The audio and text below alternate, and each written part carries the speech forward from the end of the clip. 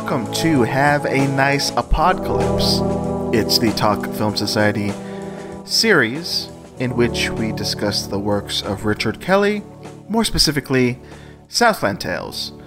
I am Marcelo Pico, your co-host on this show, editor-in-chief of Talk Film Society. Here with me, as always, for this, it's, of course, the magnificent Marcus Irving. Hello, Marcus. Thank you, babe, for calling me so magnificent, for recognizing me, finally, for what I truly am. First off, don't call me babe. And second off, you're welcome. I'm going to have to get used to it, babe. I'm not stopping. No. Let's snip that in the bud right here on episode 27 of Have a Nice Apodcalypse. How you doing, buddy? How am I doing? Marcelo, I'll tell you how I'm doing, but I think we should get into our first segment. Okay, wait. To tell you how I'm doing. Okay, first off, just real quick, I got to do this every episode. That's Marcus over there. He loves Southland Tales so much that he forced me to do a Southland Tales show. I agreed. I think this was your idea. I don't. Let's check the record books. You know, check. I'll scroll back through the tweets. Scroll back to the tweets, whatever. to the DMs. The DMs. But yeah, I'm a fan of the movie, but hey, I'm a bigger fan now after 3 years talking about this movie. So yeah, we both like it, but Marcus loves it. I was already the biggest fan, and now I've grown exponentially. It doesn't seem possible. Yeah, we have a special guest after this intro. We'll talk about them later. Yes, we will. Just stick with us. We can't waste time. Hey, what is it that you have been watching? We have to get to the segments. Yes. Is that the first one you want to get to? Hey, what you've been watching? Hey, what is it that you have been watching? Okay, you go first. Yeah, so you asked me how I'm doing, and Marcelo, I am having the fantasticest day ever. Yeah, it's May 30th. It's May 30th. What happened? It's Tuesday, May 30th. We just dropped the third season of I Think You Should... The third season of I Think You Should Leave. And I'm on my second watch through of it already. What a goddamn joy the show is. It's picked me up so much. I'm having so much fun, laughing my little head off, chuckling, guffawing, all that. Just having a great time. What about you, Marcelo? What is it that you have been watching? I'm very happy for you. Oh, yeah, you know what? And 2 nights ago, I watched the end of Josie and the Pussycats, and I was laughing really hard. It's a funny movie. Great movie. Ask me that question again. Ask me the... What is it that you have been watching, Marcelo? Thank you. So, want to point out that I watched the Succession ending this weekend. Oh, right. Yeah. And I enjoyed that. I managed to see that twice this past Memorial Day weekend. I thought that was... they wrapped that up good. Pretty good. Yeah. Let's talk about that no further until we do a commentary for every episode. Yeah. I want to point this out. I talked about this in the last intro for last week's episode. I said, yada, yada, yada. Rebecca Del Rio is playing in Dallas. She's performing before a screening of Mulholland Drive at the famous Texas Theater in Dallas, Texas. And I drove there with my lovely girlfriend Friday night. This last Friday, we drove to Dallas, to the Texas Theater. We were there to witness Rebecca Del Rio, who, if you don't know, features in Southland Tales. What is she sing, Marcus? The Pledge of Allegiance? Yeah, she sings the national anthem, Thank you. Half in English, half in Spanish. Yes. Amazing singer. Beautiful. Southland Tales, she's featured in, and also a few David Lynch projects. So that's why she's in Mulholland Drive. Twin Peaks: The Return. Yes. And she performed a few songs. One of the songs she performed was No Stars from Twin Peaks: The Return. Which, by the way, features in the background, if I'm not mistaken, Moby, right? Yeah, okay, this is something we have to investigate further. You say this. It happened. Look. It's not that I don't believe you. It's that I have to see it with my own eyes. Oh, my God. Listen, we're going to forget. But for the next episode, we're going to... Or actually... We have a future episode where this will fit in. Okay, fine. Yeah, we're going to... Okay. We're not to tease things, but Marcus is going to force us to do a Moby episode, but that's later on. Okay, so During my rewatch of Twin Peaks last year, I caught that and was just surprised that Moby... You just saw a bald guy with glasses. It was him! It had to have been him. He was like playing the electric guitar or something behind Rebecca Del Rio as she was performing No Stars on Twin Peaks The Return. Anyway, she sang that song, No Stars. She dedicated to the members of the cast members of Twin Peaks and the crew who have passed away, including Badalamenti. Very touching. And she performed a few other songs, and we saw Mulholland Drive, and I've seen it before many times. I love it. My girlfriend saw it for the first time. She didn't know what the fuck was going on, but she loved it. Lovely night. And then we drove back that night. Long day, long drive, but worth it to see Rebecca Del Rio live before a screening of Mulholland Drive. That sounds marvelous. Yeah, that sounds so really wonderful. That's what I watched recently. And if you missed the last intro, me and Marcus are probably going to show up at the Milwaukee screening of Southland Tales with Rebecca Del Rio and Richard Kelly in person. Yeah. No, not a big deal. Get your tickets now. June 17th, I think. Look it up. The Oriental Theater in Milwaukee. Next segment. Southland Ales, right? Okay, last minute thing. Because I texted Marcus a scant few hours ago, and I said, "Hey, buddy, are we gonna do a Southland Ale segment tonight for the intro, like we did last week?"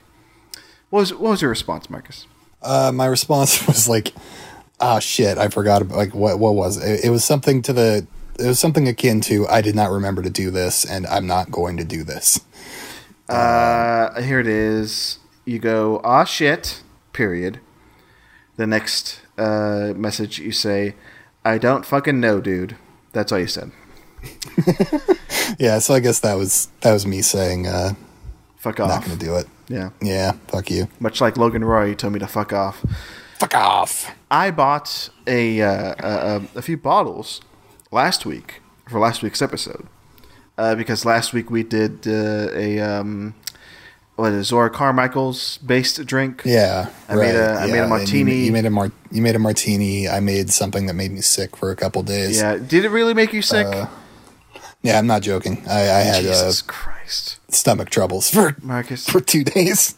Bud Light with a Fireball shot in it with hot tamales. The candy hot tamales. I was chewing Big Red gum, and I took a bite out of a Serrano pepper before drinking the worst fucking thing you've ever done is that. Yeah, it was terrible. So this week, I had terrible memories of that. I didn't want to do anything. So we're just we both have drinks. So we're not empty-handed, but I didn't go through that effort this week. Maybe next week. But we're just gonna try to connect whatever we have to the movie. We've done that before, yeah. Right? We had like seltzers, and we said it was like yeah. One time, yeah. Yeah. So I came up with a drink. Right now in Austin, Texas, where I live, at least for the next year, it's getting pretty hot. It's getting pretty toasty. Went out for a long walk just before this record, and lately I've been into gin drinks. With like club soda and seltzer in them. Some would call them like a Tom Collins, or I forget what else they call them. Anyway, but I wanted to change things up, and I wanted to make something a little different. Of course, it's Southland Tales, and it's the segment Southland Ales. So why not go for something strange and unusual? So it's not really that strange and unusual. I did kind of try to make something like a sort of akin to a margarita, but with instead of like tequila, I have vodka, and it didn't turn out great. That was my first attempt at making like a nice, crisp, like summer drink. I put in tequila, triple sec, some agave, and some lemon juice, and mixed it all together. And topped it off with my classic Topo Chico, classic. that seltzer drink, mineral water drink, I should say, to make it all bubbly. I did not like it. Too complicated, so that's a pass. So that's a failed attempt. But the one I did come up with, very simple: half a lemon, half a lime. Squeeze those, Put all that juice in a tall glass. Now get your. I have Tito's vodka. It's a staple of Texas, but I'm sure it's everywhere now. So get 2.5 ounces of Tito's. Dump that in there. Get some ice. Dump that in the high glass. Stir. Don't shake. Just stir. And now you're gonna fill that high glass with that classic Topo Chico. And there you have a nice lemon lime vodka drink. So yeah, that's what I've been sipping on. I've been enjoying it. So I don't know how that connects with Southland Tales, but we'll find out. Marcus? Try to think about how that connects. While I go over mine, which won't have a lot. You don't have much time. I didn't put any effort into this. I grabbed something that was like new, I guess, to me, just at the gas station, and they were kind of tapped out. So I got this Cutwater brand White Russian can. Oh. So I'm gonna try that. I like White Russians. I've had them before, but I've never had a canned one. I'm gonna guess this isn't any good, but I'm gonna try it. Okay, give it a try. Marcus is golden. Hey, good stuff. Oh, cool. Good stuff. So what's the brand? What's the Cutwater. Cutwater White Russian. One word. Yeah. So I'm trying to think who in the movie would drink. Who seems like a White Russian drinker?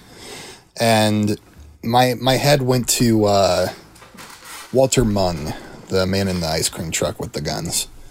Okay, yeah. Of course. There's something about him. Okay. What iconic character in cinema drinks a White Russian? Yeah, as we all know, the dude. So who has the dude energy? Yeah. Right? So it's got to be the Highlander himself. The Highlander, right? I mean, the Highlander drinks a White Russian. Not that he has much dude energy, but he does. He is a dude, that's for sure.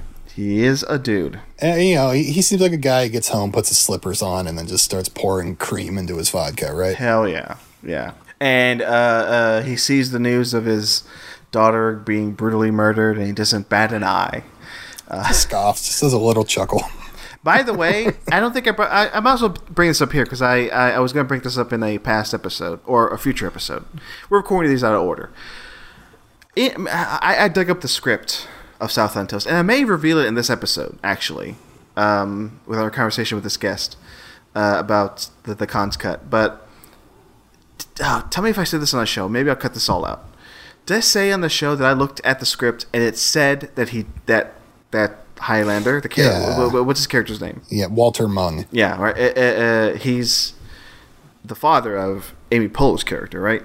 Veronica Munn. Right. Or Dream. And on an episode, either past or present or coming up, I can't remember when we said this, but we're talking about how... Is it future or is it past? Yeah, we'll never know. We pointed out that Highlander hears the news that his daughter was murdered and he doesn't care, right? But in the script, yes, his character sheds a tear. He cries upon hearing the news of his daughter's death. So it's in the script, not in the movie. Weird, right? Yeah. Maybe it's in the graphic novel. You know what? Our past guest in the last episode, Andrew, told us about the Mechanicals, which was the troupe or whatever, the comedy troupe that Amy Poehler was a part of, and Zora Carmichael's and whatever. Maybe her relationship could be revealed there. Possibly. I didn't even know they were in the graphic novel, and then Andrew blows my fucking mind with that one. And Marcelo, I saw a Twitter tweet from you that you just received your graphic novel in the mail. Yeah, I'm going to reread the graphic novel. We definitely bring it up in this episode, I think, and last week's episode. It's been brought up a lot recently, is what I'm saying. About how, of course, like the Khan's cut especially, ties deeper into the graphic novel. And I'm like, all right, I read this goddamn thing for this show 2 years ago on a lousy PDF. Now I'm buying the thing because black and white. Yeah, garbage. I bought the thing physically We mentioned on the show that if you go to graphic design, is that the site? GraffitiDesigns.com, but you like kind of have to. They're like reworking their website. You kind of have to have the link already. Like, just fucking, if you want it, talk to me or Marcelo on Twitter. Yeah. At Junkblader, at Marcelo J. Pico. One of us will give you the link, okay? Graffiti Designs. And I just did it, folks. I got mine in the mail a few days ago. I haven't actually opened up the seal. I mean, I'm sure it's good in the inside, but I took a picture of it. The outside looks fine. I just need to rip it open. And yeah. What was your number? They were numbered. Yeah, it's a limited edition. I tweeted it out. It's like 207, I think. That was my number. Yeah, something like that, yeah. But anyway, Graffiti Design, they're very helpful. They right after I made my order, somebody from that site emailed me and said, "Hey, we're out of town for the holiday. Can we maybe get this to you after, we come back?" And I'm like, "Sure, no problem, whatever." I was kind of expecting this right now. This is important. She did give me an option of canceling the order now or waiting until. I'm like, I'll just wait, I guess. But no, they were helpful, and I got the order when I got it, and no trouble at all. And so it's real, folks. You're not gonna have to pay, $1,000 for a copy of the graphic novel. We've successfully. I bought in 2 of them. Marcelo's bought one. One of our past guests, our second best friend, Vera Drew, next to each other. Marcelo and I are best friends next to but our second best friend collectively is Vera Drew, and we had her buy a copy. Oh, she bought a copy from Graffiti Design? Yeah, I sent her the links, and she got her copy. So look at that. So me, Marcelo Pico, you, Marcus Irving, and her, Vera Drew, all got them from this site, which we should be sponsored by this website, is what I'm saying. Graffiti Designs. We don't even have to be sponsored. They fulfilled a dream I never thought would happen for me, so I'm giving them a free plug. There we go. So you're welcome, Graffiti Design. I should email them back and say, hey, I need you to give me a refund on this because I've given you so many plugs. 2 people related to my show bought the book because we're plugging you to them. Anyway, we'll get the residuals. What were we talking about? What was the main thing we were talking about? That was the end of that's the end of our drink segment. Marcelo made some lemon lime vodka thing, and I drank a White Russian. No, but we have to figure out how it connects. Okay, let me ask you this flat out. Do we know the names of any of Krista Now's friends in the movie Southland Tales? Shoshana Cox is one of them. Okay. That's the only one that's at the top of my head. Shoshana Cox. Now, I'm going to look... So, I'm looking through the cast list for Shoshana Cox. All right, I see her. Jill Ritchie. Sheena G. That's another one. Dina Storm. No, I'm going with Shoshana Cox. So I just made myself... Okay, here's another fucking... What happened? Okay, you made the Shoshana Cox, right? Finish that. Yeah, no. Okay, just... And this has some thought put forth in it because this drink feels very much like... It's a summer drink. It's a nice outdoor drink. I could see teens drink this out there and get wasted. It has seltzer water, mineral water, and it has vodka, So, yes, this is the Jill... Okay, so I looked up Jill Ritchie. I know who she is in Southland Tales. The Jill Ritchie, yes. Shoshana Cox. So, this is the Shoshana Cox. And just to finish this goddamn segment, it's a nice... I guess you could say effervescent, nice bubbly drink. It'll really mess you up if you drink a few of these. So I can see us Shoshana Cox drinking this on the beach. Great. Now shut up. Now, me looking this up, I didn't trust you to look it up because I know you use Wikipedia. I used IMDb to look up Shoshana Cox. Remember this whole Walter Mung, Veronica Mung situation, right? Where we got confused, like, is she the daughter or whatever? Well, Jill Ritchie is credited twice. Oh. She's Shoshana Cox, or she's Shoshana Kapowski. Krista Now's real name is Krista Kapowski. So you're wait, have we talked about this before? I don't know that we have. So Shoshana Cox, played by Joe Ritchie, is the sister of Krista Now? I guess, yeah, and they're both porn stars. Okay, so I guess we have to...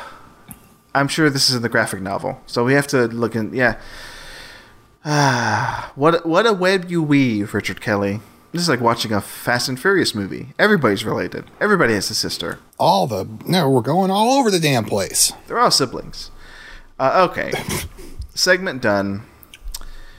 So the last segment is Kelly News, right? And we look through... Yeah, Richard Kelly's News. I think we're going to dedicate this one... To Richard Kelly. To Richard Kelly. Here, see you, brother. My man. He retweeted... let's see, the last one we did was... his movie podcast appearance. He'll come on our show eventually. He retweeted from the account I Don't Know Her. I never knew the Right Here Right Now vocal from the Fatboy Slim song was Angela Bassett saying it in the film Strange Days. I'm shook. So that's, I don't know what that song is. Okay. Right here, right now. It's not that. No, I don't know what song you're talking about. So we can move on from that. Richard Kelly is a fan of Strange Days, though.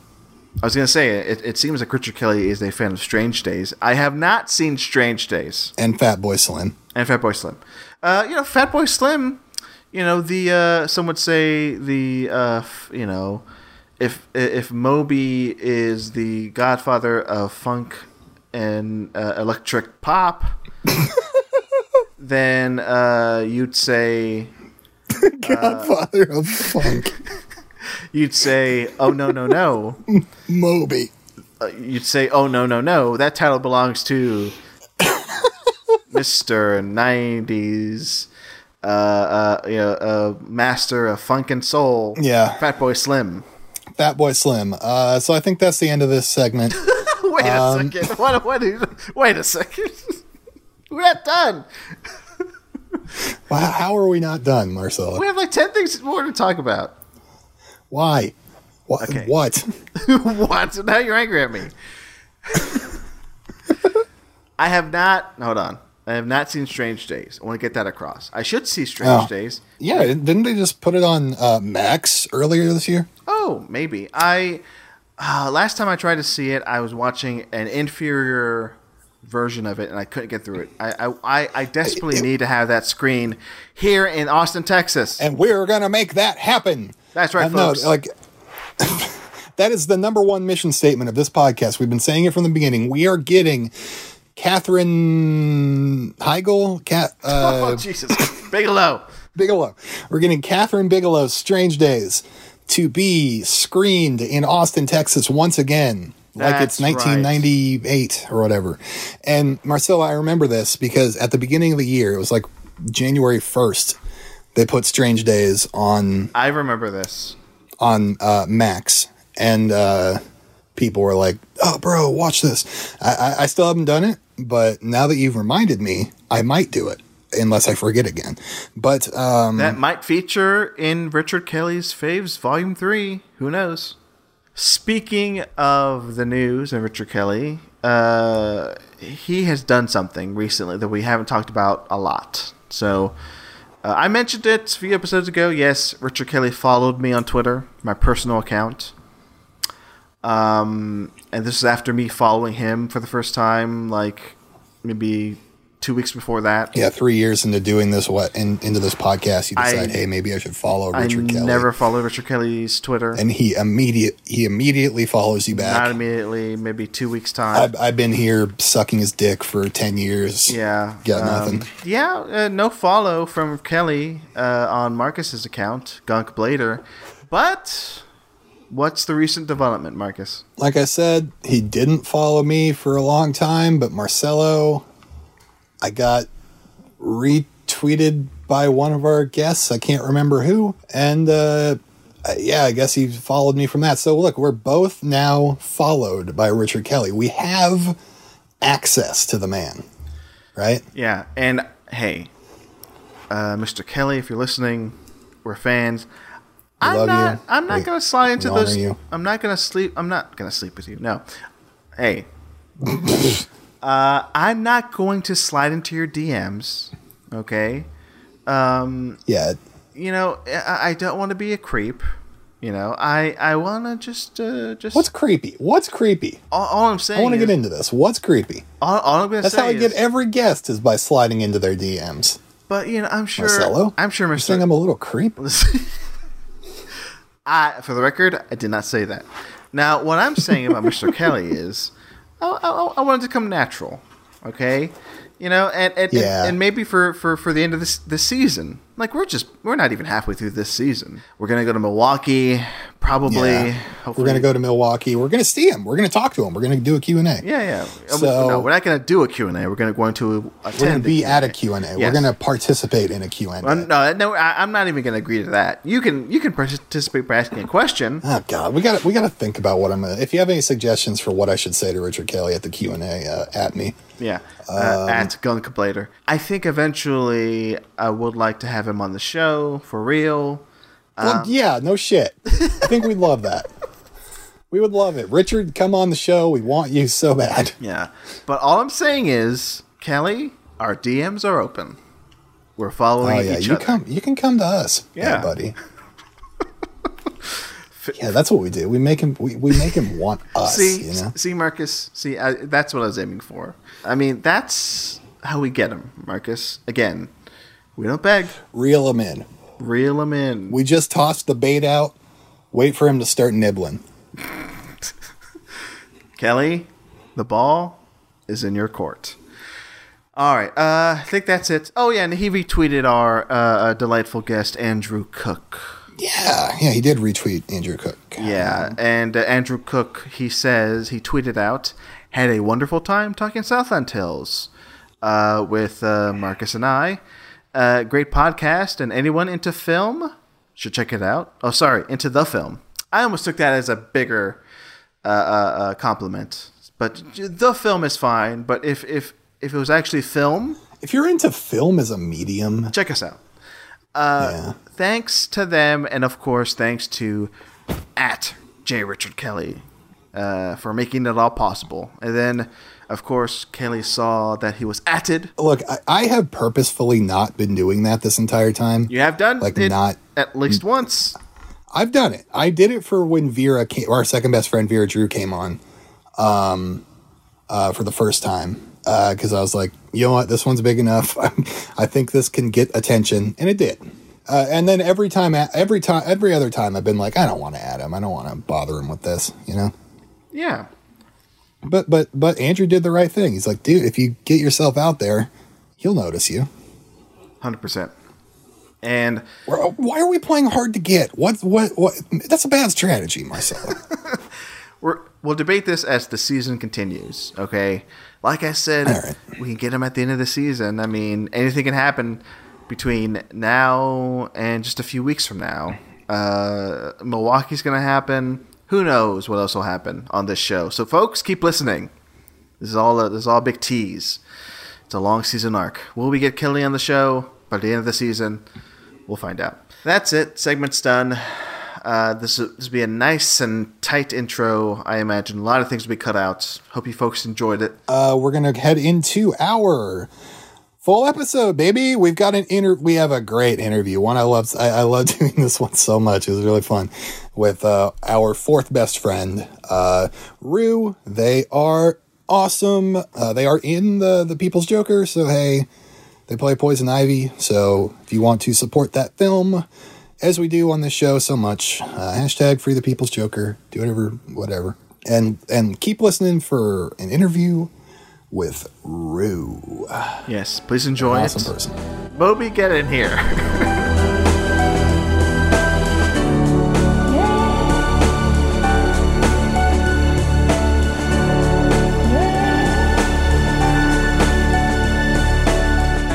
And we're back. Whew, what a break! What an intro! What a break! As always, thank Moby for his little interlude here. Moby, thank you. Please close the door behind you. Please go. Yep. See you around. See you next week. But yeah, hey, Marcus, just a quick preamble before we dive into it. I'm excited for this. What do you got? For this episode. I rewatched the chapters just before we started recording. I realized, hey, a lot happens. I took note of what happens. I did some research. I found some things I don't think we've talked about before.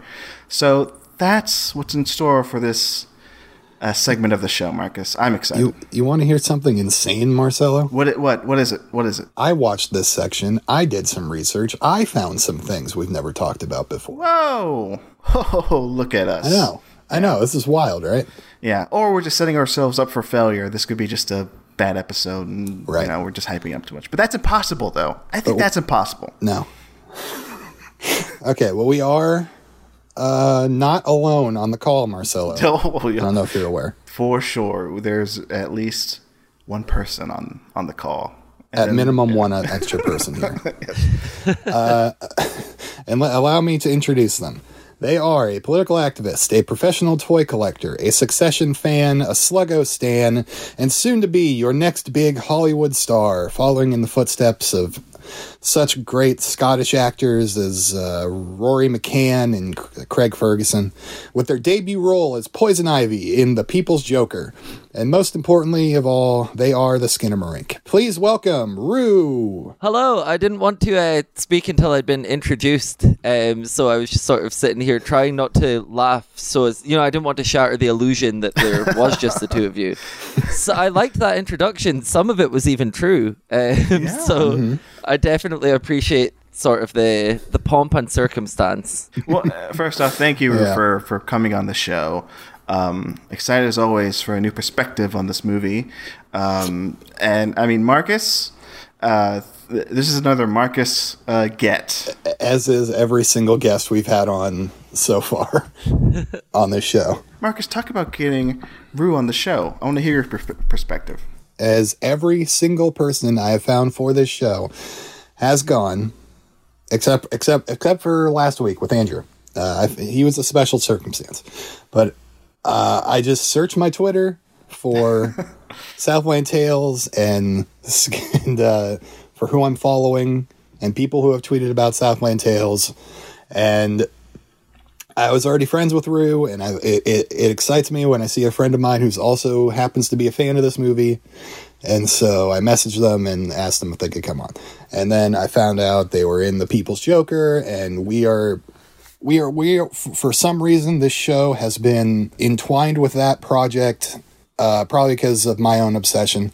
This is our third person involved in The People's Joker, right, Marcelo? Whoa, okay. I believe so. Well, the project, the entire point of The People's Joker was to bring a bunch of people together, and create a sense of community. I don't think I'm actually qualified to say what the point of The People's Joker was. But it certainly gave me a sense of community, specifically over the pandemic, and it's continuing to do so because now I get to talk about, frankly, one of what I think is the more overrated films of the sort of 21st century thus far. No, underrated. Did I say overrated? Yeah. Oh, this film is actually, it's so overrated. Everybody loves this movie. No, I think it's an incredibly interesting and fascinating movie. But yeah, just through Twitter, right? Like, Twitter gave me the sort of opportunity to find someone else who didn't think this movie sucked. And I've bought this movie like 5 or 6 times over the years and just given people the DVDs, and they're not really happy about it. But it's my way of leaving a little impact on their lives, for better or worse, depending on how they feel. Just spread the gospel in any way you can. Exactly, because what is Southland Tales if not sort of a new book of the Bible? Well, okay, we can talk about that. We always do this with every guest. What is your... Well, before we get into that, how was the experience of working on The People's Joker? Because we've had Alec Robbins on before, he has a small part in the movie, and he made the logo for the movie.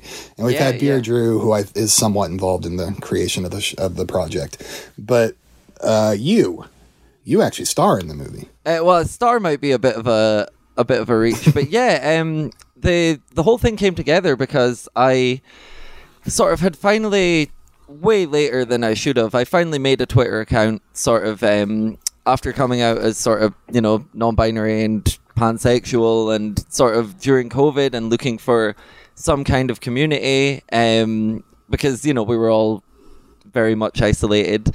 And just randomly I came across a tweet that Vera did where she was singing, or sort of speaking, that we're doing a sort of spoken word version of Closer by the 9 Inch Nails, but doing it in the sort of form of a salute to the flag, Pledge of Allegiance type thing.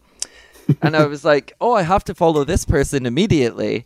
And from there, I sort of started watching Hot Topics, which was her YouTube show, which very much appealed to sort of not just someone who grew up in that time period and was into sort of a lot of that emo music, but also someone who didn't really reckon with their queer identity particularly well during that time. So yeah, and Vera's fucking phenomenal. So, you know, she's really nice, and she sort of followed me back. And then I know Vera likes Todd Phillips' Joker. I'm not a massive fan of that movie, to put it kind of politely. That's one that I do think is overrated. And so, yeah, when the word of the project came out, I'm not really an actor. I studied TV production. I worked on a couple documentaries and stuff, but I'd always been kind of more behind the camera. But I had done acting, and I wanted to be involved any way I could.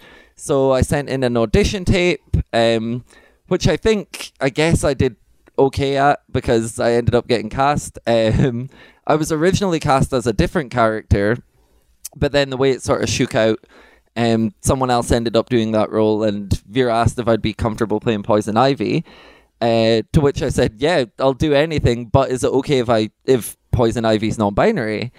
And so Vera was totally fine with that. And we got to sort of work together. I mean, like, the entire thing is completely Vera's baby, but I did get to have a little bit of input on the dialogue that my character sort of says and stuff. So yeah, it was very exciting. And then it was just a couple recording sessions once, and then I saw the rough cut and I was like, oh, I'm not going big enough, I need to be bigger. And so we did a second recording session, and then I haven't actually seen the final cut of the movie. I was wondering. So, but I think I did a lot better the second time. I think the first time I just I should have known, because I mean, I read the script pretty early on and like cried 3 times and was like, this is fucking insane, this is the wildest thing ever. And it feels like it speaks specifically to sort of my demographic and age group, being a similar age to Vera. So I should have known that it was insane, but I think I was like perhaps a little hesitant to go as big as I maybe could have. So when I heard the rough cut and was like, oh, I'm the most boring thing in this movie, I had to sort of record again. And Vera, who's a master, made me feel totally comfortable, was happy to do it. And I think I did a better performance the second time. But I have been talking about this for a very long time, so we should perhaps move on from that specific. But it was nothing but a pleasure. Yeah, so it was a great opportunity. And I saw that, I don't know if me and Marcus had spoke before, but I saw that Vera was on the podcast, and I was like, wait, there's a fucking Southland Tales podcast, I'll check this out. And then we just kind of became friends on Twitter because we had sort of very similar tastes, and I guess did the same kind of shit posting, right? Yeah, I think so. I think we definitely go for the same type of vibe, but you're more committed to the bit. I break it every now and then. Oh, it's not even a bit. That's just who I am. The bit of life. Yeah, exactly. Well, I think that's. I think I'm, having grown up on the internet and stuff, I'm so like sort of irony poisoned, as is everyone else. No. I don't know when I'm being genuine or not. I don't even know what parts of my brain are pop culture and what parts are original thoughts. Exactly. But perhaps that's why I enjoy Southland Tales so much. Yeah, that definitely is a part of the movie. And yeah, I feel that same way, where, I mean, Boxer has the when he's explaining the memory gospel, how there's like multiple people inside your head trying to get out or whatever.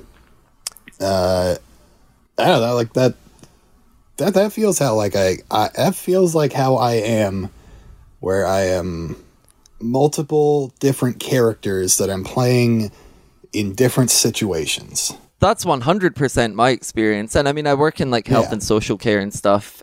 So you kind of have to put on different hats in doing that anyway. But I just think as a survival mechanism growing up, I was like, oh, I'm going to need to be a different person depending on who I'm talking to. Oh, God, yeah. And so I think, that's, it's nice that Boxer Centauros references that kind of idea as well, because Lord knows I don't want to be referencing Zelig anymore.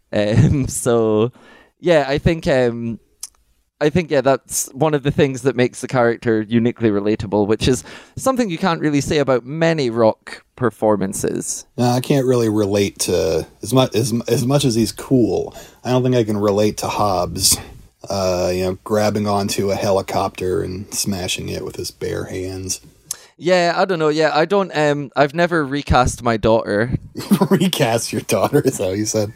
Yeah, no, I've never done that, and I've never been able to hold a car up whilst hanging onto a helicopter as well. Okay. What do we move on to? The movie itself. We have to talk about Southland Tales. I don't want to talk about Southland Tales today. Come on. Fuck, I watched Mafia Mama by mistake. Oh, hey, let's do... For real? Hey, you know what? You got me excited. Okay, Marcelo, and you talk about that. I keep thinking about Mafia Mama, and I keep thinking, why don't they make movies like this every week? Where a horny Toni Collette just fucks her way through Europe, and we watch. and she commits violent crimes and gets away with it through the guise of not a spoof movie on gangster films, but just a coming-of-age, a woman in her 40s, like living her own life, a divorcee, just fucking her way through Italy. Why don't we have more Mafia Mama? It's if the Godfather had been made by sort of the Hallmark Channel. Yeah. It's kind of the vibe I got from that movie. 100%. Or as they say in the movie, eat, pray, fuck. Exactly, yeah. That was my review of the movie. They should have just went with it. They should have titled it Eat, Pray, Fuck. That's Mafia Mama. We'll save that for the Mafia Mama chapter breakdown next season on the show. I'm there. But Southland Tales. So the cons cut. We're talking the cons cut this season. Rue, your experience with the cons cut, tell us. Well, when I was first asked to do the pod, I jumped at the chance, and immediately, even though I knew it was going to be quite a while away, I immediately watched, the regular cut, the theatrical cut, and was like, fuck, okay, this movie still totally holds up. I know not a lot of people necessarily agree with that, but I really like the theatrical cut. And then Marcus had sort of implied, like, yeah, the cans cut's a little different, but it mostly just is a bit longer and lets scenes breathe more. But I was very surprised at how much extra context it added. It really feels like this is the version of the movie that makes more sense. And part of me felt a little disappointed by that, because I was like, oh, it's more accessible and therefore less annoying to like. I like, Southland Tales because it does genuinely spark like a really perturbed reaction in a lot of people. But overall, I think I really enjoyed the cans cut. I think it's like a cleaner movie. It's certainly not tighter, but it's perhaps a little more literal in its delivery of information, or perhaps literal might not be the word, or linear. It holds your hand a little more, which is something I didn't expect, because I assumed it would be more incomprehensible and inaccessible. But no, it very much feels more like a cohesive sort of narrative as opposed to the theatrical, I think. No, I totally agree with you. And that point the point that you brought up, that like we keep asking, like, what do you prefer between theatrical and con cut? And I keep going back and forth, because that point you brought up about how things are laid out a little bit more clearly, it's a little easier to follow in the con cut. And I do like that. And like, as a viewing experience, that's maybe more, I don't know, it's maybe easier to deal with. And if I'm introducing somebody to the movie, I probably go with this version con cut. But the theatrical, the thing that hooked me so much in the first place was this weird mystery of like nothing makes sense about this. I understand why everybody hates this, yeah, and I see something in it that I just feel, and I like that you got to that point independently, because that is exactly how I feel. Like I keep waffling back and forth. Marcelo, you were saying? Oh, I was just going to bring up a word that Rue mentioned about the cons cut that I grasped onto, cleaner. I think that's what it is for me. Like the cons cut is cleaner because yes, we can agree that the actual cut it's a messy bitch. Okay, it tries to stuff so much information in there, and then in the first 5-10 minutes, it's overwhelming. I mean, I do like the theatrical cut, but the cons cut is just like, you know, like we've been saying, it's extends scenes, gives them more room to breathe. It just feels cleaner to me. And I'm on the cons cut side of things now, after going through these chapters and rewatching the movie as we are on this season. Yeah, I'm more cons cut guy than theatrical cut guy, but that's just me. Yeah, I definitely agree with the idea that if I was showing it to anyone, I would have to show them the con cut. But one thing I did find myself reckoning with upon rewatching both versions is like, sort of, I know why I like the movie now. It's so rich, and it's also wildly prescient in every fucking possible direction. Like every scene has like, oh yeah, well that seemed dumb in 2005, and now it's just a thing. But now I'm like, well, what about it in 2005 did I gravitate towards, you know?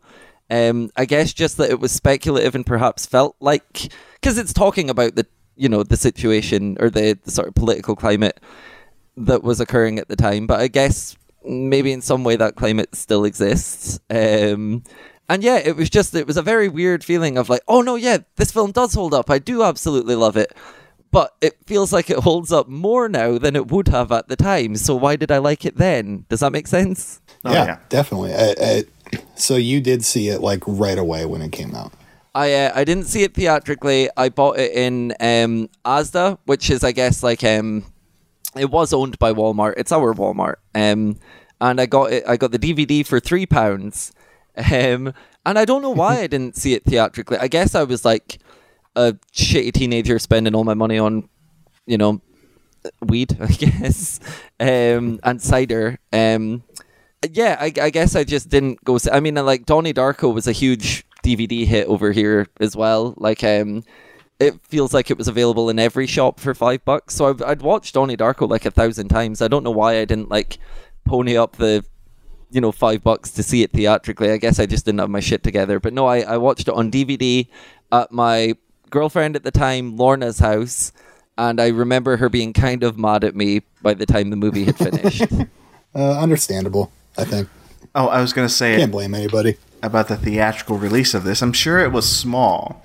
So I think this came up on the show a few episodes ago, where I looked up the initial theatrical run. At least here in the United States, it was small. Because I kind of had that same feeling, Rue, of like when this came out. It's like, I was aware of it. I would have seen it in theaters. I think I was a Donnie Darko fan for sure. Well, yeah, especially for sure, because I was a big Donnie Darko head like in high school, like in 2004. Mm-hmm. So I'm sure I would have known about Southland Tales, and if it was playing in my town, I would have seen it. I was living in San Antonio at the time, so it wasn't a small town. But I think it's just because it just had a very, very, very limited theatrical run that, Marcus, we have to get to the bottom of this. We have to find people who saw this when it came out in theaters initially, because maybe the answer is nobody did. Yeah, that's a good point. Even I think our most tuned in person that we've had on our show so far to the movie before its release, well, I guess Andrew Cook said he was excited about the movie and was like on the website and stuff, but I don't think he saw it in the theater. And then Richard Newby, he says he bought the graphic novels and everything. Like, he was super into it. And I don't believe he saw it in a theater either. We have to get confirmation. Marcus, I want you to DM these former guests and see if they saw it opening theatrical run. Please do this. You know what? Fine. I don't know if it's a false memory, but I do feel like I remember there being, like, you know, banners in the movie theaters for it. You know, those like... oh, really? The kind of dangling posters. I swear I remember the sort of Have a Nice Apocalypse, the big splash of all the people.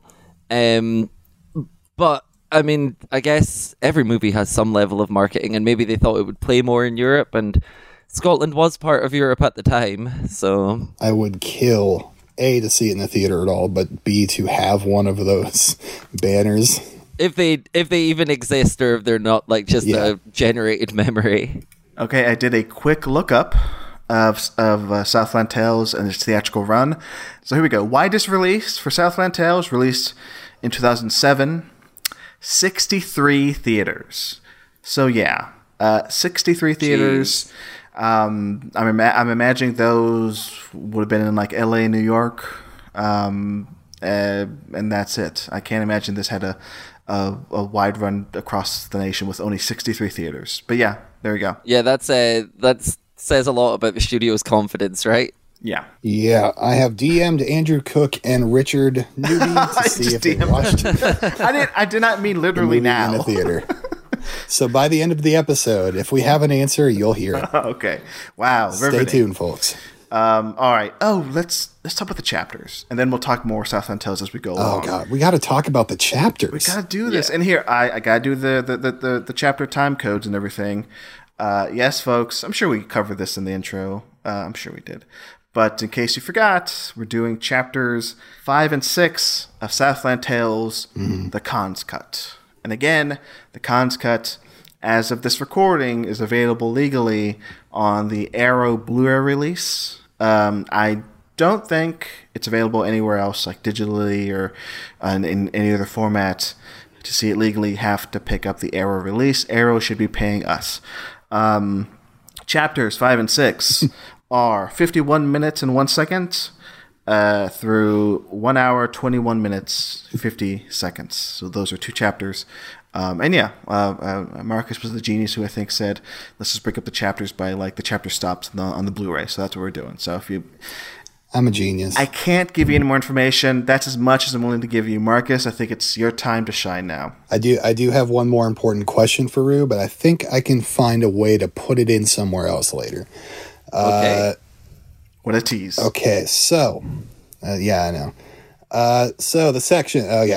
ground rules, Rue. If you ever want to talk about something and I seem to be moving past it, tell me to shut the fuck up.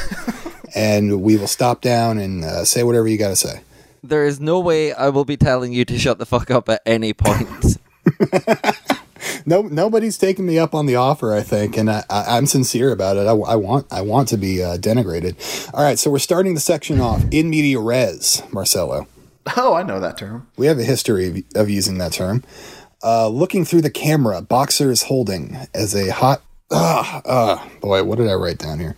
I took these notes at 1 a.m. last night. Now, this is no excuse. Rue, I know for you it's 12:30 in the morning over there in Scotland. I was tired and pretty loopy and out of it. I took these notes very late at night last night. I think I blacked out here and wrote... okay. In media res, looking through the camera, boxers holding is a hot Moby club banger fucking beat blasts us to goddamn outer space. Goddamn, this shit is good. 3 Steps is the name of the song. I had to look it up. Is that song on the Southland Tales soundtrack? It is, yes. There's like 5 Moby tracks on the soundtrack. Yeah, Moby's all over this thing like a fucking Natalie Portman party. I don't know. Is that inappropriate? That's probably inappropriate. It's appropriate. Folks, Google Moby and Natalie Portman on your own time, okay? All right. Yeah. Look, we need to get into that at some point, I think. I think we have gotten into it before, by the way. I don't think we have. We've talked plenty about Moby and his creepy vibes. We've danced around it. We've said he's a creep. His music's really good in this movie. Okay, the name of the song is called 3 Steps. I had to look at it. It's really good. Walking through the smoky back alley of Venice Beach, it's so pretty. That was one sentence. Which it is really pretty. I love the way that the smoke looks as they're kind of slowly making their way through the alley. And we've had 2 guests say that they have either been to this alley or seen it or something or know where it is. And I'm jealous of them both. I wrote that. Oh my God! that thought came to my head, and I look at my notes and I wrote that down. Whoa. Okay. Yeah, and then they show up to the house where Dion and Dream are having their argument. Dream says her oh, Jesus Christ. Her poem, right? Yeah, the slam poetry. The slam poetry. Fascist dogma applied. Revolution by surprise. My vagina will not be denied a vote in your subjective election. Dream That's over. great stuff. Dream over. The Dream and Dion stuff is incredible because, like, they're obviously very talented improv actors, and they are really convincing as sort of fucking terrible improv actors. Terrible improv actors, yes, exactly. And it's a really good thing they pull off. I am just fascinated with that argument they have and the sort of motions that both of them are doing at the time. This sort of exaggerated, sort of even bigger than vaudevillian, sort of like, oh, I'm really, really angry at you right now. Oh, I actually filmed that scene off the television and sent a gif of it to Alex because it's just, I'm going to keep calling lots of performances masterful, but it really is. It's like pitched perfectly. It's like just perfectly dumb, you know? Yeah, and so we had John Lovitz. This is the introduction of John Lovitz's character, by the way. Howdy.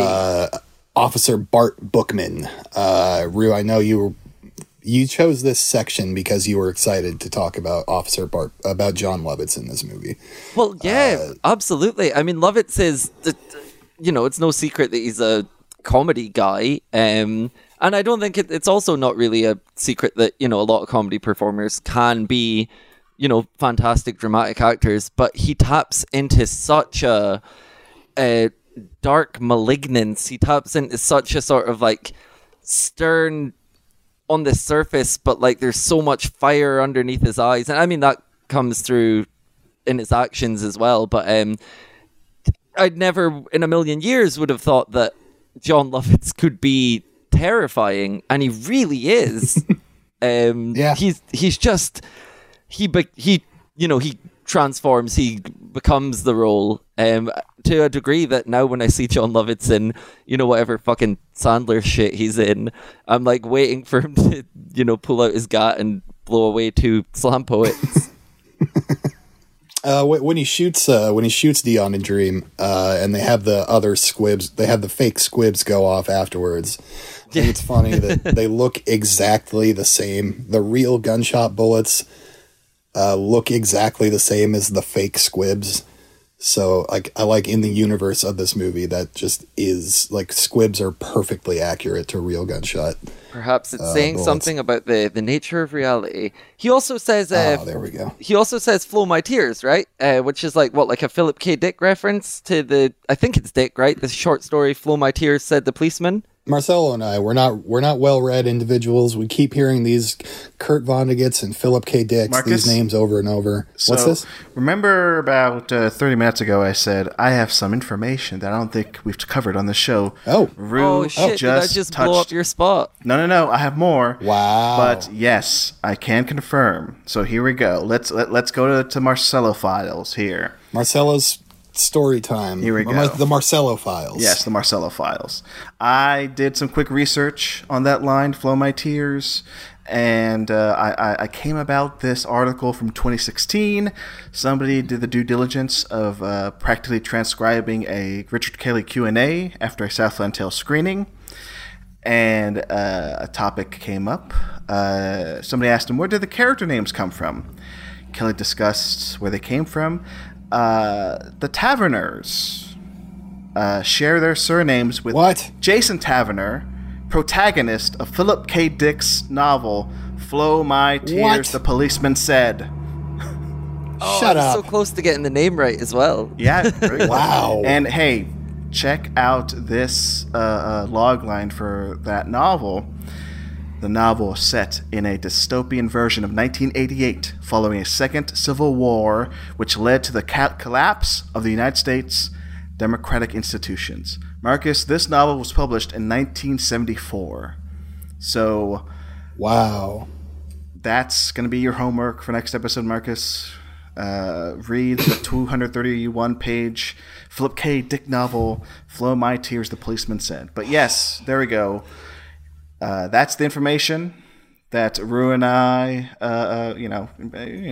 came to the same conclusion on. Flow My Tears, yes, Philip K. Dick novel. Rue knew that off the top of their head. Marcelo, you had to look it up. I've only read some. I have like a collection of Philip K. Dick shorts. I think it's called Electric Dreams, but that might just be what it was released as to tie in with that TV show that they did.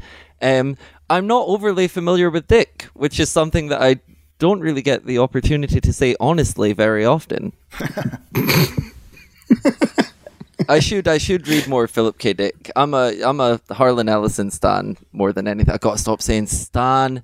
Fuck. Okay, I'm just gonna start dabbing.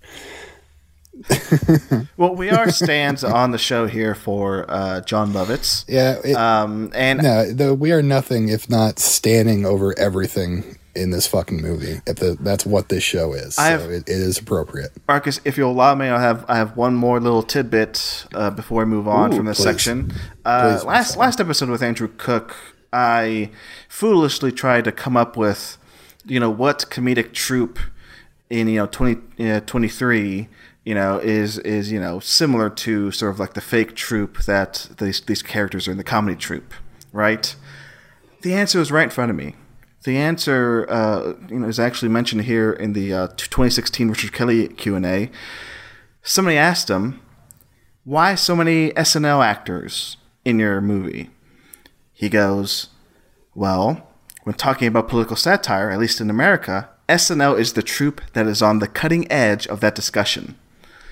It's right there. It's SNL. Like and I like that in retrospect. Now we see this and has so many comedic actors, and it reminds us of SNL, which controversial take. I think that is helping in the destruction of the democratic society we live in now. Yeah, I think so. Yeah, but interesting how he views SNL, Richard Kelly, sort of like a not like purely negative outlook on it, but he knows that it's important now when it comes to politics. I think so much of this film, a misinterpretation of this movie is that it's po-faced and completely serious. And whilst there is a level of pretense there, I think a lot of these vignettes or these chapters play as sketches. And so it makes perfect sense that you would hire, people who are competent sketch performers and improvisers to pull off these kind of, scenes and performances, right? Yeah. And that's, Marcus, you could talk about, maybe Rue does not know, but originally the concept was what, Marcus, for Southland Tales? The original Southland Tales concept was an improv comedy troupe kidnaps a famous movie star and extorts him for money. Which is still in there. I guess it just grew like a thousand legs. Yeah, that was written before 9/11, and then after 9/11, he was like, okay, politics, we got to put politics in this. And then sci-fi came about because I think that's just his mind.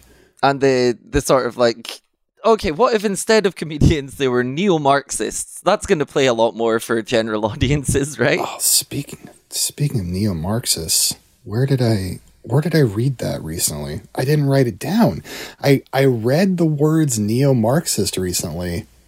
Shit, I'm going to have to think about that and come back to it, never.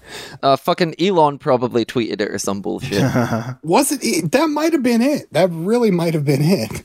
I'm going to do a very fast Twitter search while I tell you two that I have received word from both Richard Newby and Andrew Cook. Oh, okay. Okay. This is the most thrilling the show's ever been. Marcus, go ahead. Yes. Andrew Cook, no, unfortunately, just the box. But he did see the box in theaters, so that's something. All right.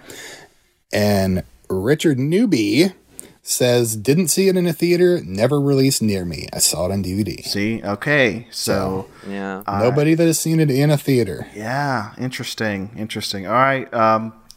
Case closed, I guess. We're going to make sure to ask this question with every new guest just to make sure. But yeah, I think I can say we would have to really dig to find somebody who saw this, original theatrical run. Very few out there. One of the I think literally the first person I ever asked to come on this show did see it in the theater, and they declined to come on. Okay, God. So so we leave this scene. Let's end this scene. We were just talking about that banger club track from Moby. Well, we got another big banger here. Yes. So like things are breaking down. The Dion and Dream are dead. The words that John Lovitz spoke to Sean William Scott. Sean William Scott asked, "Who am I?" And that's John none Lovitz of your said, business. "None of you." That's such a good line. Fuck yeah. And Sean William Scott just kind of like is like really wrestling, like he has no clue what's going on anymore. And Boxer, he's freaked out by the shooting he just saw, and he's kind of having this psychic break. So both characters, just after coming together, they are now running in separate ways, separate directions. The two roads traveled. What the hell is it? I'm just coming to this conclusion now. There's one of the chapters is called Two Paths or something like that. Roads diverge or something. Two roads diverge. All right, Pilot Abilene, he says, in his voiceover, he says, Officer Bart Bookman, and that line is perfectly edited to happen at the same time as the drums kick in on Pixie's Wave of Mutilation. Everything's breaking down. Marcus. They're running through this foggy back alley. Everything's getting distorted and weird. It's so amazing. I have a bunch of surface observations about this scene that I was very excited about at the time, but people have probably covered. The first thing, though, is it's not the original version of Wave of Mutilation, right? It's the UK surf version, which I think was like a B-side or something, and it's a far more slowed down, sort of down-tempo, surf guitar-y kind of jangly version of it, as opposed to the sort of, more aggressive original version. So it plays way better for the sort of like dreamlike vibe that this entire movie cultivates. But they reference that it's super foggy because of the tidal generator, right? Mm-hmm. And obviously the entire sort of, if there is a MacGuffin, or one of the MacGuffins in this movie is fluid karma. Is Wave of Mutilation just a reference to the tidal generator? Is it specifically a reference to fluid karma, or is it an even deeper reference to the effect that fluid karma is having on people's brains, making them act erratically, utilizing the powers of, the tide and waves to, incite mutilation? Mm-hmm. Okay, Marcus, I'm going to let you think on that. You're going to answer that in a second. I'm going to add this on top of that. Wave of Mutilation... hold on, I had this up. Here he is. Okay, lead singer Black Francis. He says the song "Wave of Mutilation." That's the goat in The Witch, right? Yes, thank you, Marcus. He says of the song "Wave of Mutilation," it is about Japanese businessmen doing murder-suicides with their families because they failed in business, and they're driving off a pier into the ocean. That's the lyrics are very much describing that literally, other than the sort of reference to them being specifically Japanese businessmen, right? Yeah. Like, drive my car into the ocean blue. But we do have a Japanese businessman in this movie get mutilated. Yeah, the contract stipulates a 6-inch margin of error. That is bananas. He did not think that far out. No. None of this movie is a mistake. Oh man, I like to believe that, but I don't know if I can go that far with that. Okay, so that just feels so extrapolated. Let me add this. Okay, I was trying to find a source of this information because when I first did a Google on Wave of Mutilation meaning and whatever, it came up, and then I searched that phrase. I searched Japanese businessmen doing murder suicides with their families because of the yada yada, and it came from Wikipedia. And I went to the source on Wikipedia, and it's from a book from 2006 that I'm assuming is on the band Pixies. But I can... Yeah, back when... Yeah. I was just going to say back when all they'd made were good albums. Yeah. Yeah. And I can say we do not know for sure if Richard Kelly knew this information. Maybe he read that book. as he was filming Southland Tales, but we don't know. But 2006, it's kind of close, though. Maybe he didn't know. I'll say that. It's just a coincidence. He's a prophet. We know that. So you know what? He did know. Well, at least he's a prophet, because the movie certainly didn't make any. Oh. See, that's good. Great. It's great Sorry, stuff. I'm punching myself for that one. I'm punching myself for never thinking of it. Okay. I was supposed to think on a question. Oh, yes. Answer exactly what the meaning of wave mutilation is in the world of Southland Tales and in its usage, why Kelly picked it. Marcus, answer this. I think everything Rue said is true. I think it's many different things, and then apparently it's also your Japanese businessman thing. Like it's everything. I am flabbergasted still by this fucking. The more we learn, the less I know. The more you learn, the less you know. You can sort of infinitely get more and more granular about this movie and its intent, and still come up with something new. This is ridiculous. This Marcelo, and I've got another one of these to come. Okay, I know. Jesus Christ! Listen, just get yourself together. Come on, I really gotta pick myself up here. Yeah. The Jeeps have sex. We can recenter ourselves there. Okay. Rue, your thoughts on this? I'm just double checking. I don't have anything else to reference for this scene. I really like the Rock's got a bunch of, or Dwayne Johnson has a bunch of sort of idiosyncrasies in his performance that we've never seen again. Sure, the finger tenting is perhaps by the end a little cloying, but I love the little bit of business he does when he's ripping off the bulletproof vest to answer the phone. Oh yeah, is that that's before the Jeep fucking, right? Yeah. Just that, it's obviously because he's in shock, but it just conveys how sort of disoriented he is. That he has to fully remove the armor before he realizes that the cell phone's in his pocket. Yeah, I think that is a funny joke. Now that it's like a funny little thing. Now you say it, but he's having this like total psychic break, like nothing's making sense to him, and then he receives the call from Starla, and Starla kind of unknowingly takes advantage of the fact that he doesn't know who he is right now, and so he gets kind of convinced that he is Jericho Kane, and he's being sent on this special mission. The harm that a parasocial relationship can cause, but one that's a parasocial relationship through surveillance, and it's harming the celebrity as opposed to the sort of obsessed fan. Although, of course, it does ultimately end up harming the fan far more. Or at least as much. In terms of the car commercial, the Jeep fucking, it's RoboCop, right? Like, it's satirical car commercial. Look, this is funny. Look how wild everything is. The thing that struck me about it was that it seemed to sort of earnestly want to be erotic in a way that sort of like Verhoeven's fake commercials don't, or not that he was ever going for that, but the car commercial feels like it is earnestly sexy, right? And that's not to say that I want to fuck a tailpipe, but it feels like it's trying to be, hot, I guess, right? It's not it's played for laughs, but it's done with a level of sort of intimacy that makes it more than just like a sort of, oh, isn't this funny and silly type deal. Are we maybe getting to a point where we have to ask Richard Kelly when he comes on our show if this is a specific fetish of his?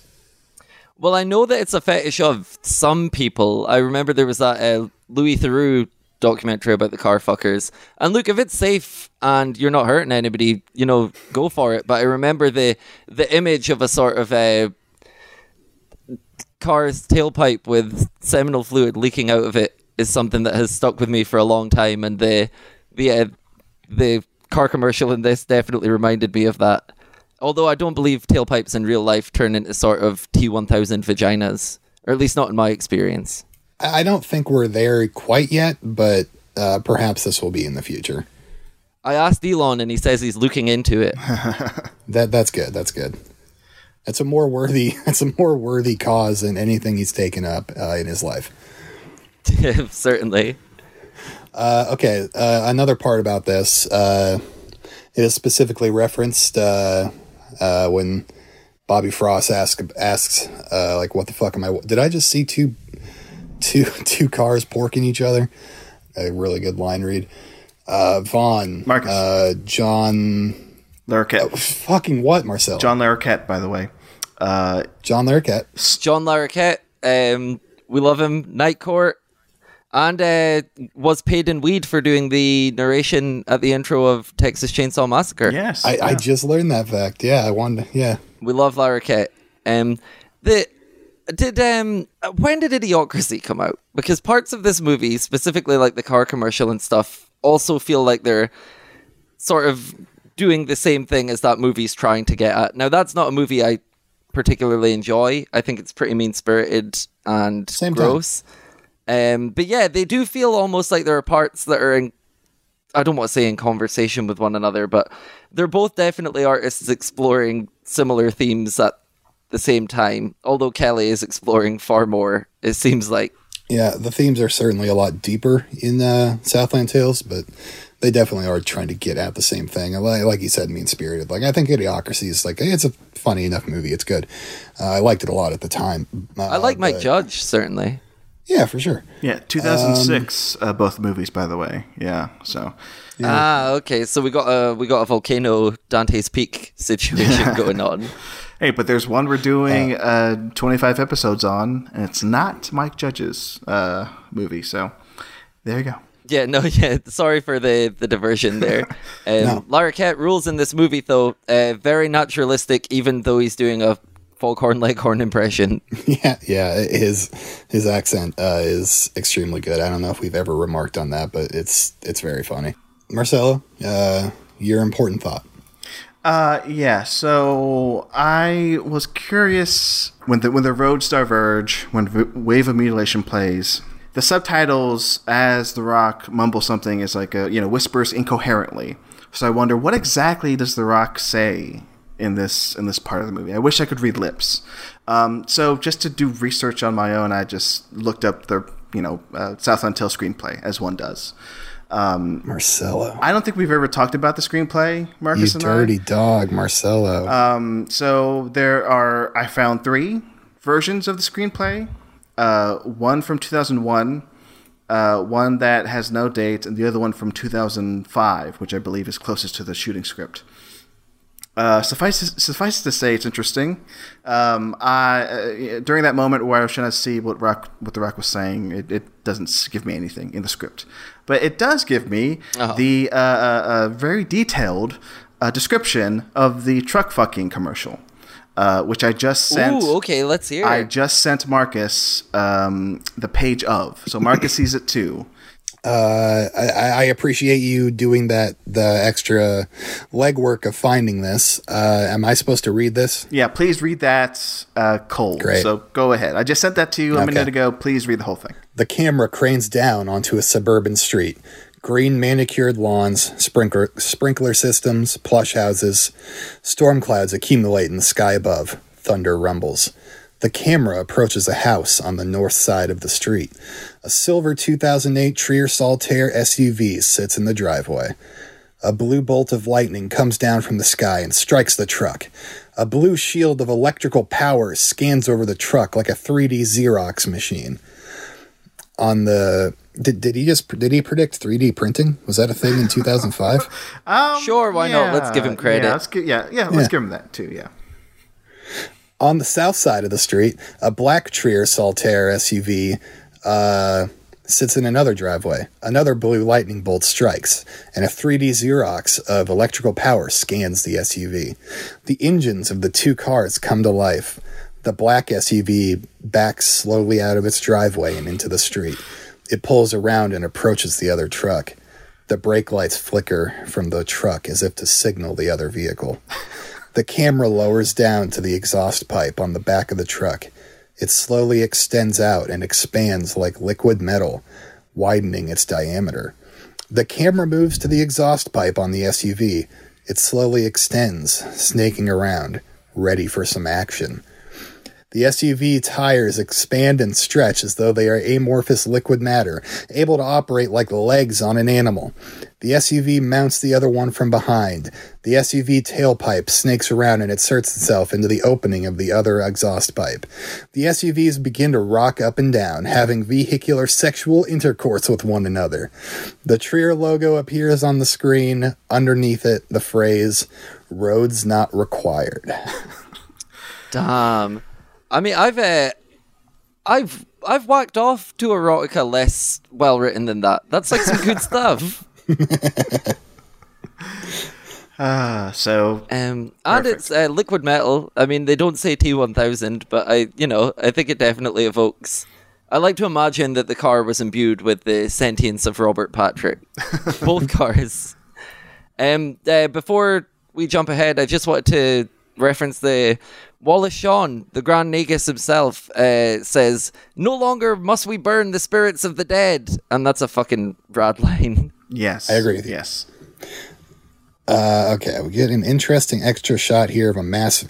Oh yeah, they're in this Concut More. They're trying to sell the death of Dion and Dream as being a big event that kind of starts off some protests or some shit. I don't know.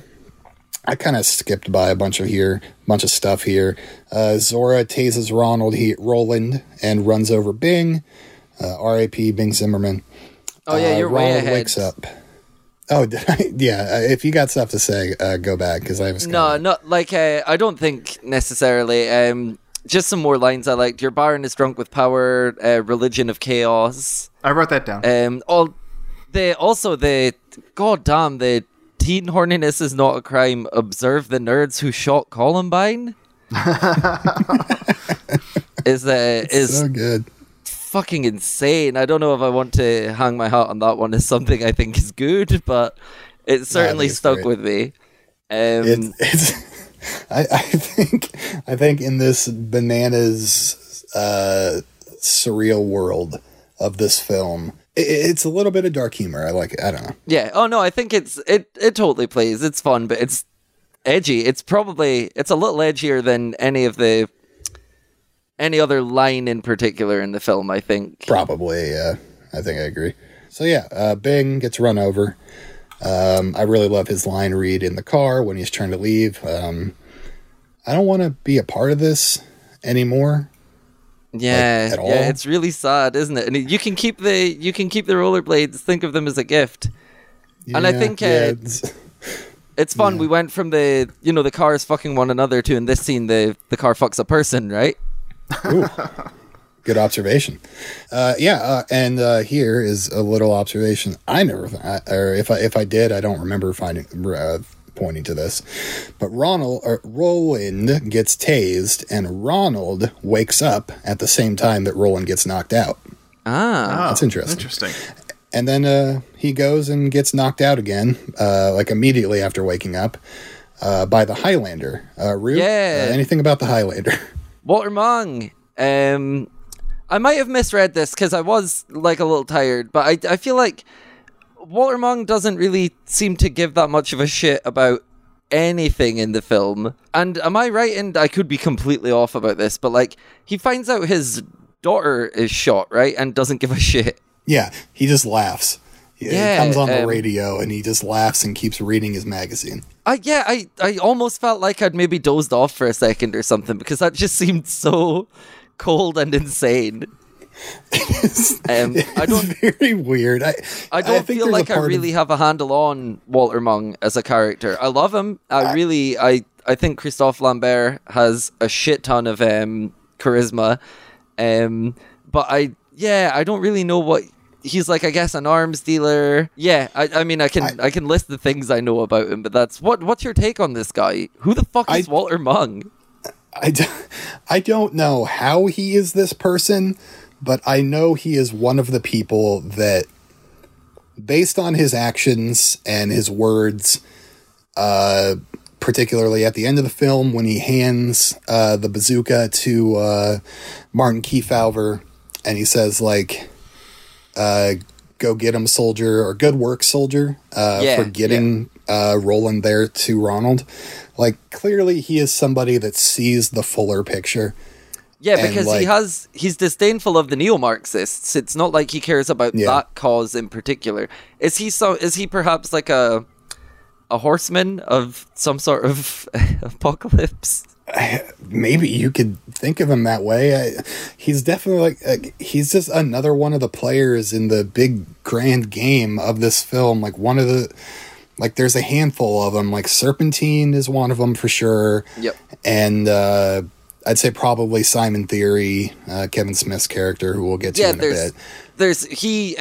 Serpentine and Walter Mung both seem to operate on a sort of level where they're aware of the game and are almost kind of above it, or are far more flippant about it. Whether that's like they know that the universe is predestined and it's going to go this way, or they just realize the sort of cosmic absurdity of it all. They definitely both feel like everyone else is struggling, right? Everyone else is working super hard towards a specific goal, and they come together in sort of a cacophonous disaster of an ending. But they are more sort of leaf on the wind, real sort of chill, riding the hurricane vibe, right? Yeah, and I think that explains his reaction to his daughter's death. He's like, whatever, I guess we'll all be dead tomorrow anyway. Like, what do I care? Yeah, so Walter Mung is like nihilism or something, right? Yeah, sure. Sure. Yeah, that is an interesting thought, the Four Horsemen of the Apocalypse. I wonder if we could try to fit that in here somewhere. Because, I mean, the Book of Revelations, is that something that happens in that book? I don't know. Also, I wonder if there's significance to the name Walter Mung that could perhaps give us a little bit more understanding on the, perhaps inform the character. But I'm not trying to get into that right now. It's just, it was something I thought, because it's a singular name, certainly. I would like to get into it right now. Veronica and Walter Mung. Yeah, let's... Okay, so Marcus, I'm sure we've talked about how they're related, right? And the movie, even the con's cut here, doesn't really seem to make that clear, or even like really bring it up at all, right? I mean, you'd have to look at the cast list on like IMDb to see that they're related, and or read like on a computer screen or something that her real name is Veronica Mung. I think you can technically connect it. But that's Amy Poehler. Sorry, I think maybe earlier on I accidentally called Amy Poehler Sherry O'Terry. I don't think that's the worst mistake to make, but yeah, sorry. If I did say that, I apologize to both Amy Poehler and Sherry O'Terry. Yeah, like you're saying. Her name could be on the computer screen, but do we even know his last name? I don't know. My point is, whatever. Has this been brought up in the prequel novels? Because my thought is like maybe he wrote the prequel novels first, made them related. Maybe there's a connection there. Which I need to reread those novels, by the way. I think we need to do a redo episode on the novels, Marcus and I. I agree. I agree. Because maybe that was just... I would definitely like to read them. Yeah. By the way, they are hard to come by. Only... I'm aware. But only if you don't know where to look. I think Marcus can send you like a good link to the books. I don't have it saved, but... Yeah, I can. I don't know if they'll ship out to your country, but maybe they will. I feel like I would be, If somewhere out there existed a PDF or perhaps a CBR file, that might exist. It wouldn't be legal to look at such a thing. But if I was to purchase them and then keep a digital backup for archival purposes, you're well within your rights. I think, yeah. Okay. But, sorry. I know there's an ad at the end credits for the graphic novels. Yes, which I like. And I was just like, good fucking luck getting them. Yeah, because initially when we looked them up, they were like $500 like on eBay or something. But you can legit get them here in the States through, I think, their direct seller. I forget the name of it, but anyway. Graffiti Designs. There you go. They should be paying us, Graffiti Designs. But yeah, I guess closing that out, like I'm sure if it's not the graphic novel, he's got this expanded world all in his head, and maybe he just didn't have time or the budget to kind of add scenes to have those two side characters, their relation be brought up in the movie. So that's just my thought. His world is so massive that, sure, two characters can be related, but scenes like him listening to the radio, finding out his daughter's dead, doesn't affect him at all. I could see that being a side effect of the world building that Kelly has done. But yeah, that's my thought on it. Yeah, no, that tracks for me. I can totally buy that. And even if there isn't, it makes the world weirder and more interesting and allows you to sort of speculate in your head. And I think this film, if it's good for anything, it's good for sort of inspiring speculation. And here we get the introduction of Janine Garofalo and Kevin Smith, Dr. Simon Theory, and her name was just in my head and it disappeared. I've just got it written down as rotator cuff, but I don't think that's right. Yeah, it's her compromised rotator cuff, so she can't salute. That's Simon Theory, though, what is he, a fucking Linkin Park album? Garofalo's character name, General Tina MacArthur. I remember okay. Tina MacArthur. So Garofalo, right? There's like a lot of sort of metatextual meaning here, because famously Garofalo was very outspoken about the invasion of Afghanistan and the sort of war. And so it feels very pointed that she's cast in this role. A role that's entirely excised from the theatrical cut, as far as I remember, right? Maybe she refused to salute. Yeah, she refused to salute Richard Kelly because of an injured rotator cuff. But in that 2016 article, they do talk about Janine Garofalo in the Q&A, and I think we've talked about this before. It's why there's a D&D expert listed in the credits. It's because of this whole subplot where Garofalo and Smith talk about D&D. That was all excised for the theatrical cut. But yeah, that's why there's a D&D expert in the credits of this movie. Yeah, and they thank Wizards of the Coast in the credits as well, and it took me a while to figure out why. But that makes perfect sense now, because Wizards of the Coast own D&D, right? I believe. Or did, until they got bought by Hasbro, I believe. They're all a subsidiary of Hasbro now. Yeah, but Wizards of the Coast are the D&D people. Capitalism eats everything. What's going on with Simon Theory? What a loaded question. What a loaded question. Marcus, explain. Do you have any Simon theories? I know a little bit of his backstory, where he was chosen by Baron von Westphalen to run the tests in Iraq, or is it Iraq, where on U.S. Army soldiers overseas in the Middle East. And that's got to be Fallujah, right? Yeah, I think it is Fallujah. Because that's where pilot Abernathy gets injured.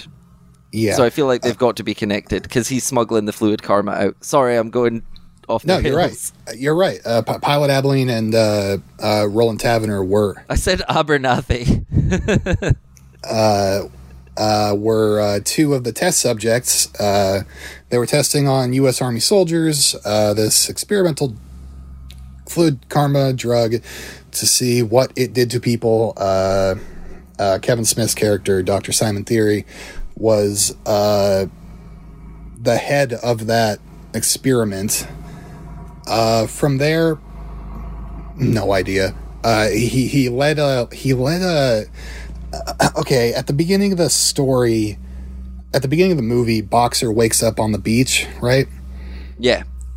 There was a scavenger hunt on the beach in the graphic novel led by Simon Theory, I think. And Boxer was at that scavenger hunt and I guess got knocked out or something, and that's why he wakes up on the beach. Marcelo, do you remember any of that? Wait. Let's go back. So, say that whole thing again, Marcus. I need to get my head straight. Dr. Simon Theory. Yes. He led the experiments on the people in Iraq. Yes. Fallujah. on the army soldiers. And then, do you remember something about a scavenger hunt? Oh, okay. On the beach.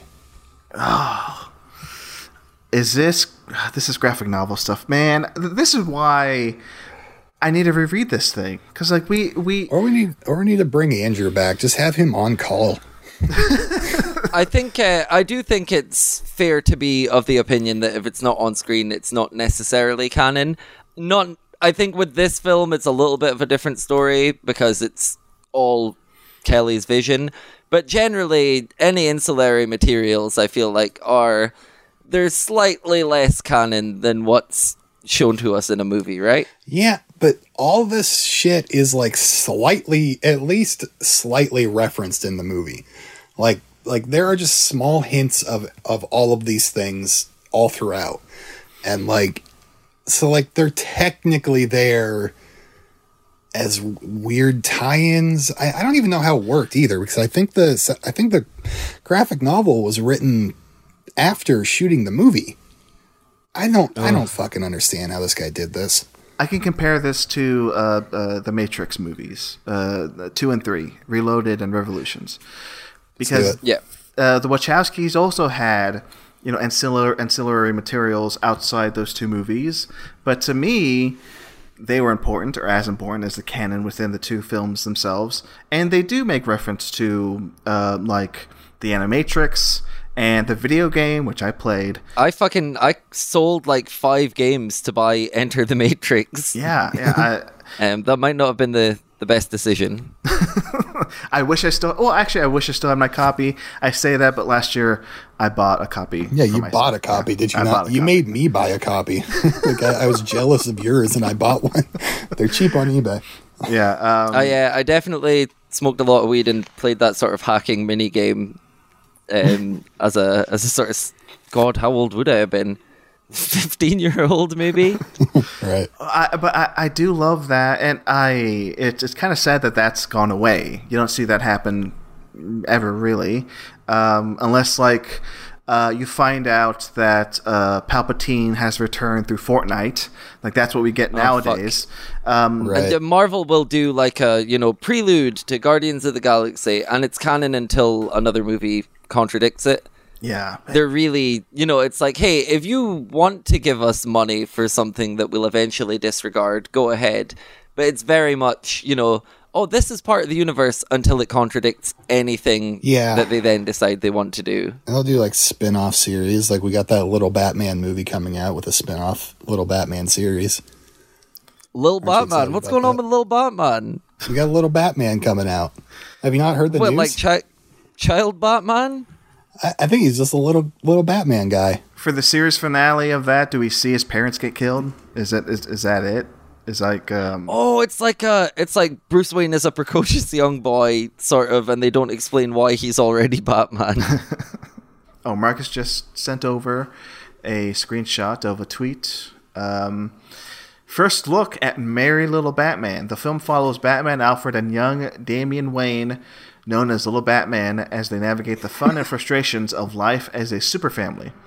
The film will release on Prime Video alongside a spin-off series. Is this is a meme though, right? Or is this a real thing? It's a real thing. I mean, I like Damian Wayne. Damian Wayne's fun. I've never known him as Batman. I've only known him as Robin. But you can do anything with Batman, right? It's a cash cow, and it doesn't seem to diminish the brand. Regardless, I know there's a show right now where the Batmobile is sentient, right? There's like a Paw Patrol. It doesn't fuck another car. I was gonna say, does it fuck another car? Damn. No, it's like a Paw Patrol thing, I think, and it's about Batman's vehicles. Does the Batmobile? Because kids fucking love CGI cars. I'm trying to think of what cars the Batmobile can fuck. It can fuck the Ghostbusters car. It can fuck. Yeah, the Ecto-1. The Ecto-1. Marcus, help. Let's think of cars you could fuck. Let's see. Well, I mean, that the Batmobile can fuck? Yeah. Famously, Kenner produced the Batman toys, and they also did a cool car for Beetlejuice, right? In their toy line there. It might have been called the Creepy Coupe or Coupe. That could be a different ghost car that Kenner made. Okay. But yeah, I feel like like Batman car. The Batmobile's got to be able to fuck any car at once, right? Dragulair. Toys were just mentioned. This is it. Yeah, this is what I need to do. I need to talk to Rue about this. Rue, you are a toy collector, are you not? You are definitely an enthusiast. I would say hobbyist or enthusiast. I think I do have a frankly shameful toy collection. No. I'm not like a mint in box person or whatever. I like to open them and mess around with them. Play with your toys. It's probably a bit of a problem. Most of them end up in storage, but I do really enjoy specifically buying toys of like movies or TV, especially strange ones, from things that bombed. But yeah, I am big time into toys. Although I probably, fuck it, it's not going to hurt my chances of getting laid any more than I already have with everything I've said on this podcast. So, I fucking love toys. I love having a little doodah, a little sort of a totemic representation of a piece of pop culture that I enjoy. Yeah, having that, I like them as well. I don't have a ton, but like I like having that little physical memento. That's how I think of them. But I do want to ask, who do you think? What character from this film do you think is most toyetic? Oh well, I mean, like in terms of if we want to dip into sort of the real world for a moment, although I try not to, the Dwayne Johnson, Boxer Centauros, has a million action figures, course, from WWE. So I would say he's a big, buff, bald-looking dude. He's existed in WWE figures. Lannard made a Rampage line. He had G.I. Joe figures from Retaliation. I feel like he has to be the most toyetic just because he's the buffest guy. In terms of who else, I mean, like, technically, there's a Wallace Shawn action figure because he played Grand Nagus Zek in Deep Space Nine. Kevin Smith has a shit ton of Silent Bob figures. True. Yeah. I think there was some NSYNC collectible marionettes back in the day. There's probably like a Buffy figure, right? Yeah, there's multiple. There's a company that went under pretty quickly called More Action Collectibles, who released 4 Buffy action figures back in the day. But then obviously there's been like Diamond Select ones, and even Funko with their Reaction line put out a pretty limited run of Buffy action figures. So yeah, Sarah Michelle Gellar. But in terms of who the most toyetic is, it's definitely got to be Dwayne. Who I would like a toy of the most is also Christophe Lambert. There's been some like Highlander figures, and the G.I. Joe Mortal Kombat action figures. They did some movie based ones of that as well. Although the likenesses, anything from a 90s toy line isn't going to have a great likeness. But I would like a Martin Kefauver action figure if I could pick anybody. Yeah, because he's cool. He's got the rocket launcher. I can see it in the pocket, Yeah, that's fun. What about you? Who would you like? Okay, I would like a little diorama scene of Pilot Abilene from the musical sequence with 2 of the nurses like behind him. Oh, and it could be like one of those old the Star Wars miniature play sets where you have to open up like Wallace Shawn's head, and inside is the musical number. Fuck, I'm gonna be like actually like dreaming about this stuff and wishing that it was real. I want to see that blood stain on a little figure, the bloodstained shirt. And the cut on his face, that could look so nice. By the way, I looked up. There is a Amy Poehler from SNL action figure. They also put out recently. They did some Parks and Rec reaction figures as well. So I think you can get an Amy Poehler that way. I just for some reason in my head I thought maybe there was a Sean William Scott. But I was wondering about him. I don't think Sean William Scott has had an action figure from anything, which is a weird one. I'm picking my brain for anybody else in the flick that has figures. A Kristen Now Barbie would be pretty fun. Oh, hell yes. I want my Crystal Now. Now. Marcelo, from your complete lack of saying anything, just total apathy towards this, is what I'm understanding. I was hard pressed to find a John Lovitz, the critic action figure, but I did find a Lewin Sinclair from The Simpsons action figure. It's a character he played, so yes, can confirm John Lovitz does have an action figure for one of his characters. Okay, we can move on. You've beat me though, because the only one I could think of for Lovitz is that his character appears in the Little Nicky Game Boy Color game. That was as close as I could get. So you have trumped my knowledge. I think I had that. Okay. Boxer, he's taken to the mansion. We'll talk about the mansion in a minute.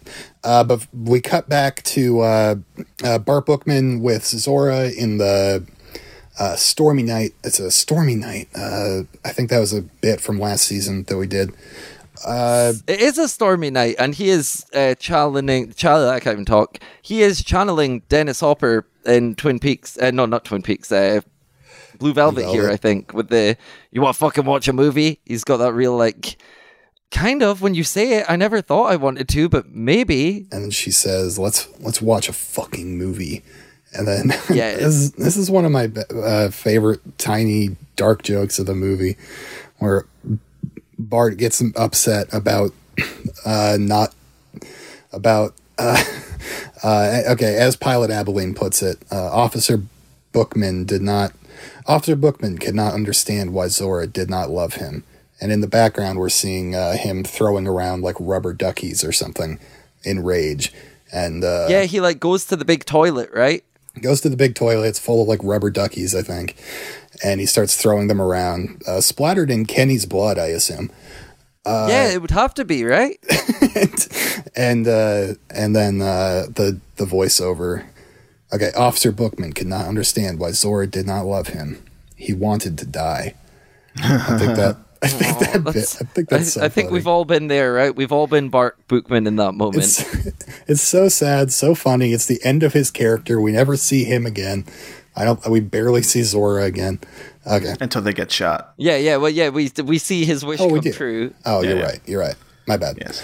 Okay. But I'll also say real quick, it's an addition to the cons cut, or I guess a subtraction from the theatrical cut. That little moment, it's not in the theatrical, and I do like it that it's in here. It's one reason why I like the cons cut better. It humanizes him. Yeah. Oh yeah. It's the only element of the movie that humanizes him. If you remove it, he becomes what I was talking about earlier, which is just this sort of malignant entity. It's the only thing that makes him anything other than a destructive force of evil, you know? Krista arrives at the mansion. Kevin Smith refers to her as the succubus, which is another tiny little peek at the Krista now's her own plans, which again are they're more laid out in the con cut, barely in the theatrical cut at all. Con cut, I mean in the graphic novel, they're laid out perfectly in the graphic novel. In the con cut, they're more fleshed out. They're barely in the theatrical cut. Anyway. This is my favorite scene in the movie, okay? I love the soap opera-ness of it. The rain machine in the background. It's a beautiful rain machine. I think it's so well shot. Yep. The constant twists and turns, the drama, whether they matter or not. It's actually his baby. Yeah, Brant's. You were pregnant with Brant's baby.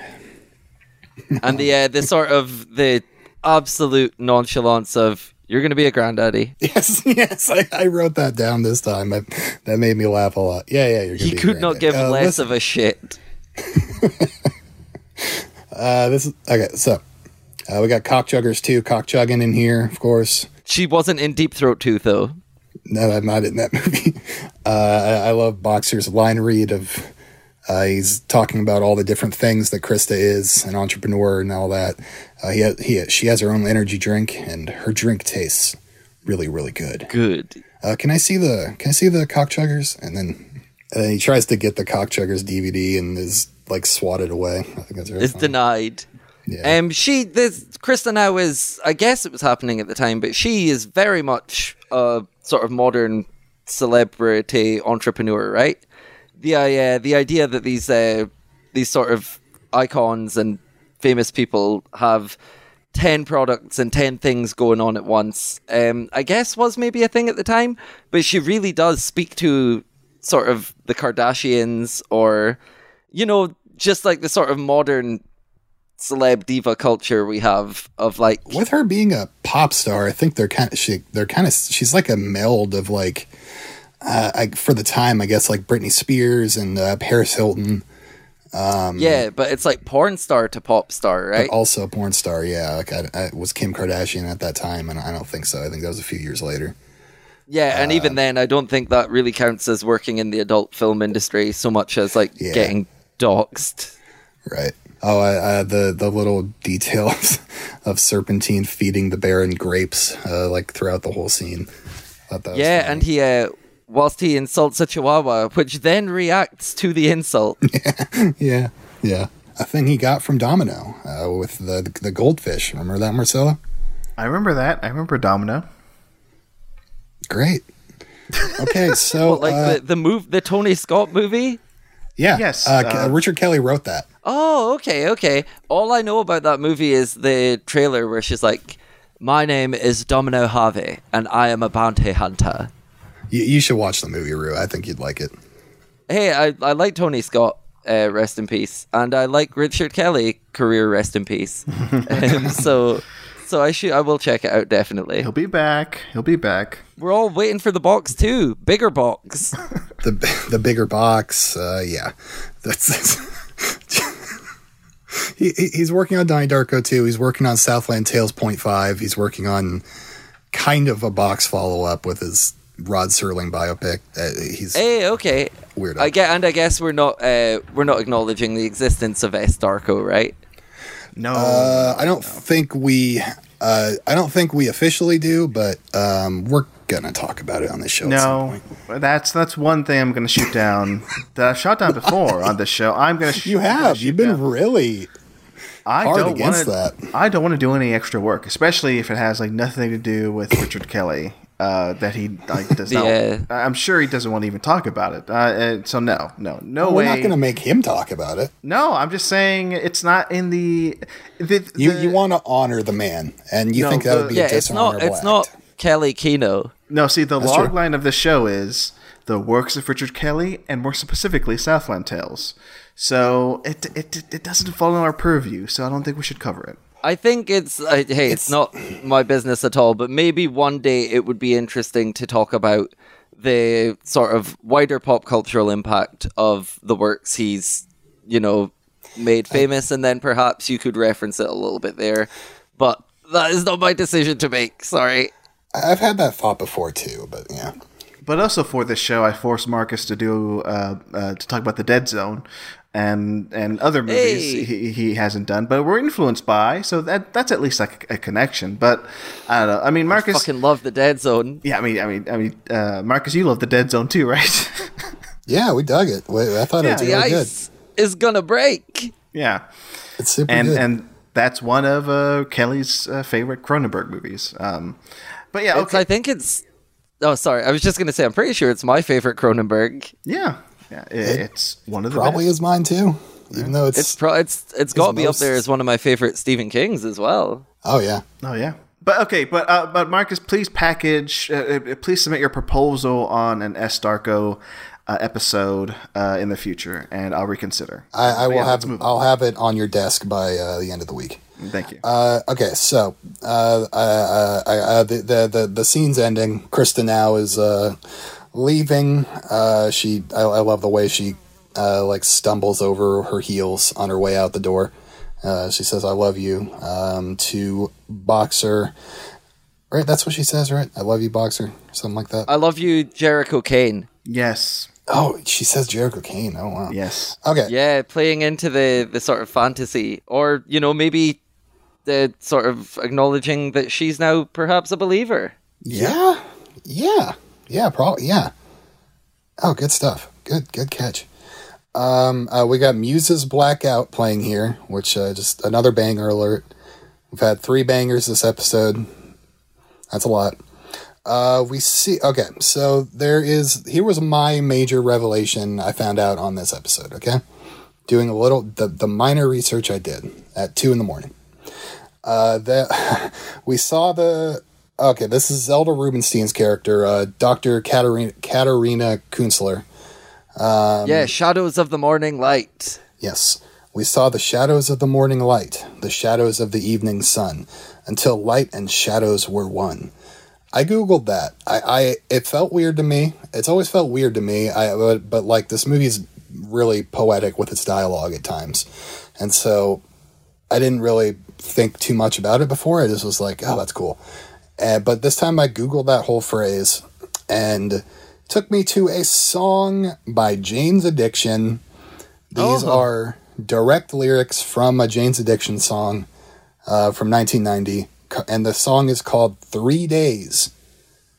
And just the fact that it was called that it was a Jane's Addiction song was like, holy shit to me.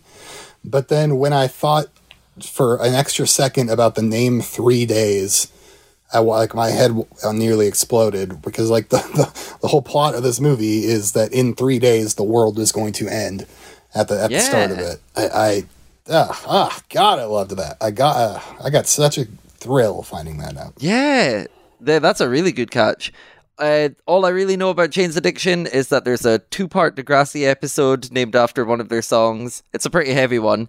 And also Kevin Smith did some work in Degrassi. It ties it all together nicely. Yes, it does. Everything ties back to this. Everything is Southland Tales. Yes, we keep finding these connections in everything we do. We do a commentary for a movie, and we do a commentary for Jackass 3, and then we forget entirely that Sean William Scott is in that movie. It's just everything ties back into it. It just keeps happening. Okay. I went to the Wikipedia for this song. I was surprised it had a Wikipedia page. I'd never heard of it. It's a 10-minute song.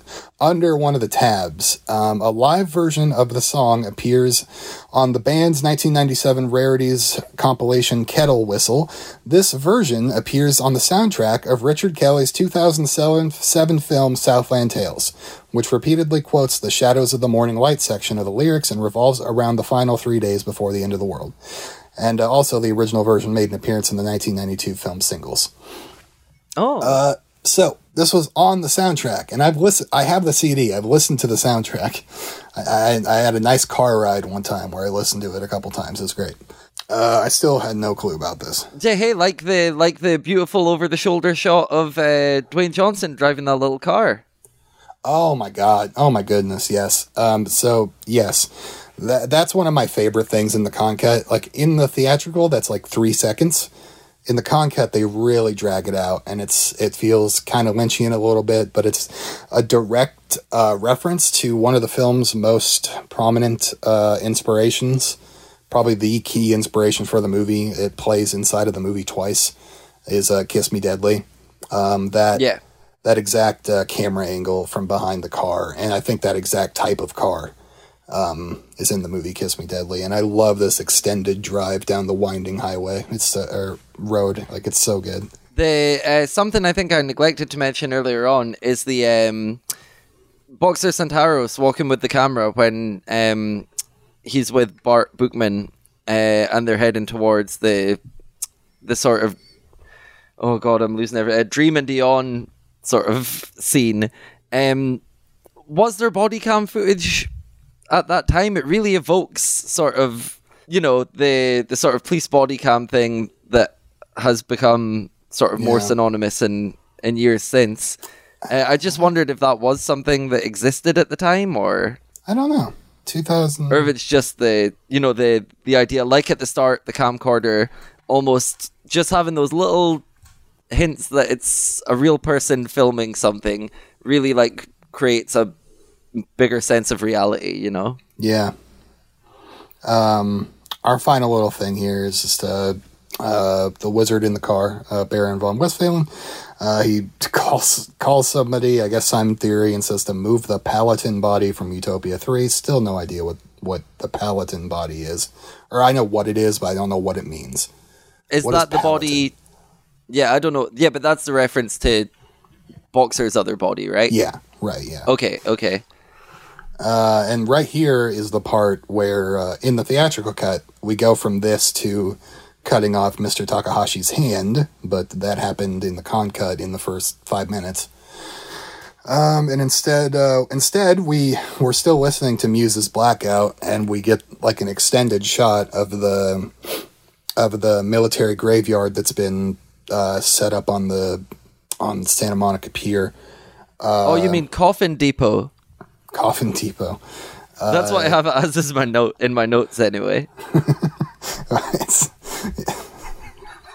I found it to be a really poignant little, like the lives we've lost thing. Like don't forget about, because like in the commentary, the pimps don't commit suicide line to Richard Kelly, that kind of specifically, he wanted that to specifically refer to military veterans suffering from PTSD and stuff. Yeah, like that was his primary inspiration for that line. And I like having the somber music over the shot of the soldiers carrying the coffin. But we are going to end the section here with a little exchange between Bobby Frost and Madeline Frost. Madeline calls him a cockchugger, and Bobby asks his advisor, John Larroquette, Larroquette Watch, he is still alive. Did you ever hear that word, cockchugger? What does it mean? It's a colloquialism that I think has become popular amongst the young people. Okay. I just think it's funny. I thought it was a funny line reads. More funny stuff. Just having fun with the crew over here.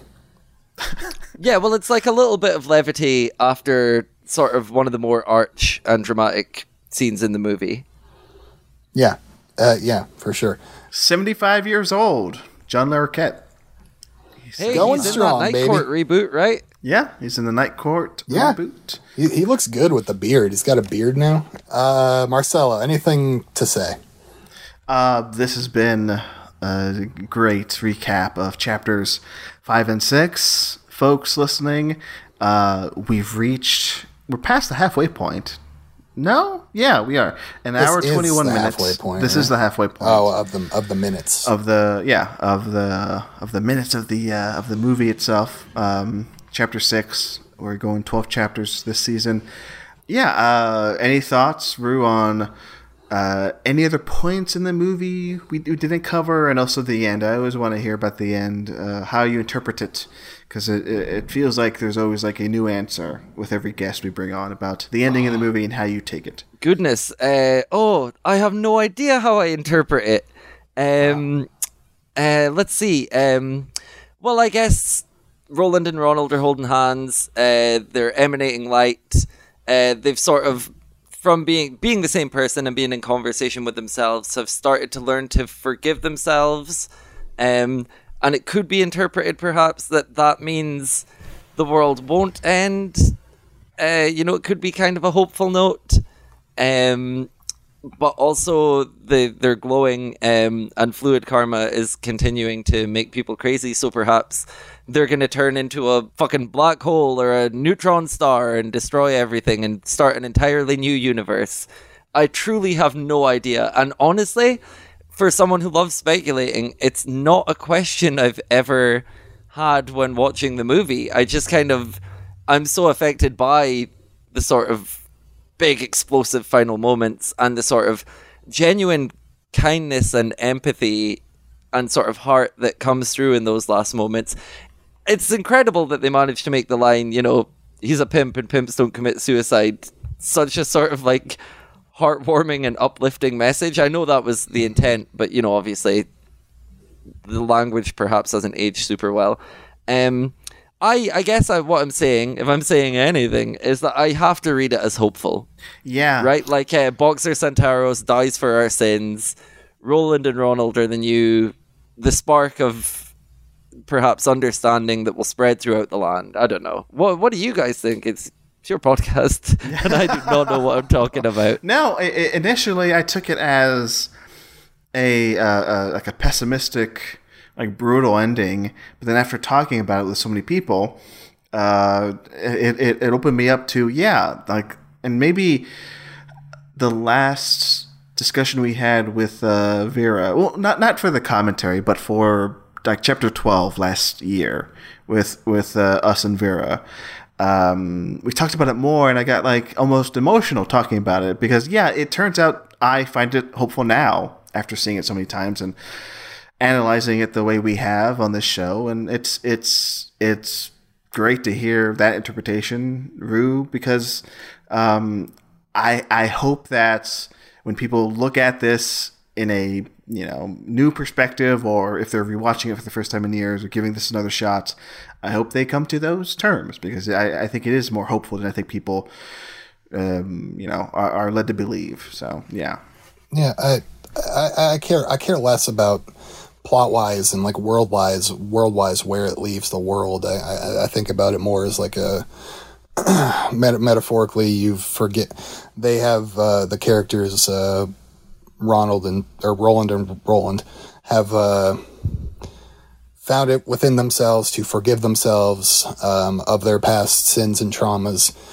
and are basically entering the world anew. I don't know. Yeah, Marcelo said he got teary. Like I get teary eyed thinking about it. Like I really do find so much meaning in the end.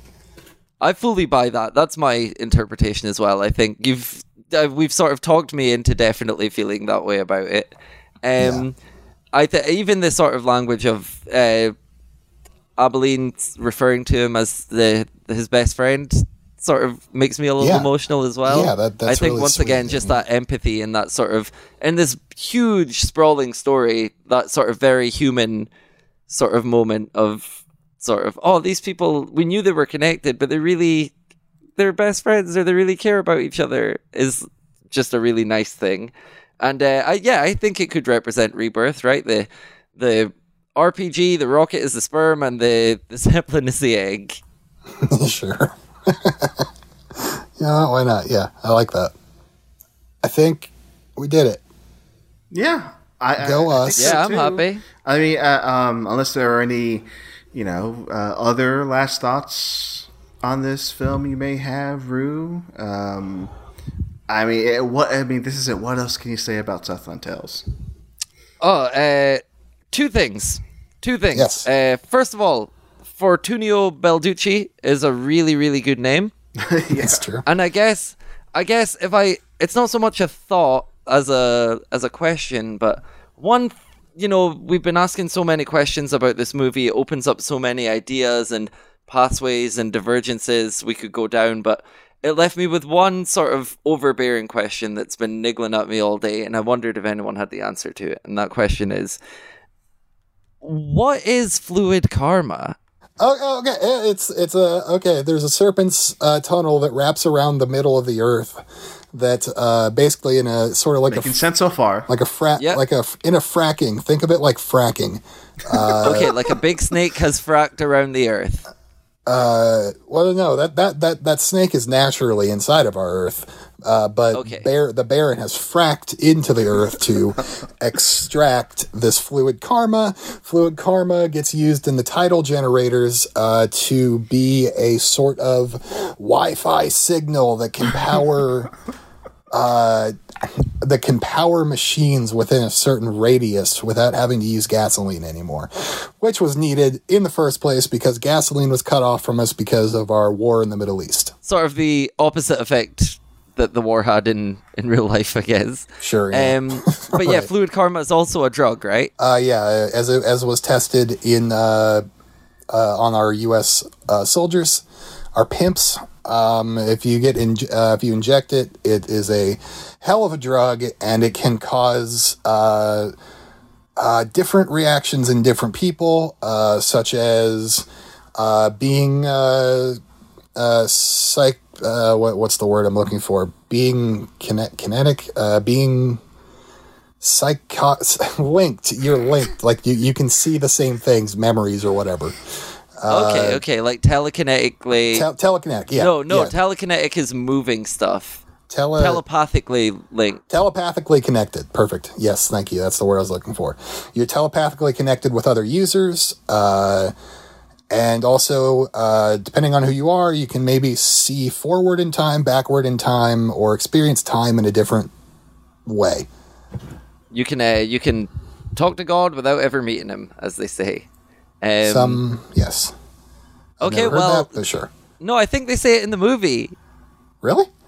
Yeah, when they're doing the bit of like, you do red, go to bed. You do green, you'll be clean. They don't say those things specifically, but they're talking about the different types of fluid karma when Pilot Abilene is giving Martin Kefauver a hard time, and then he's like, "Oh, my dad's your plastic surgeon," and he's like, "Do you bleed?"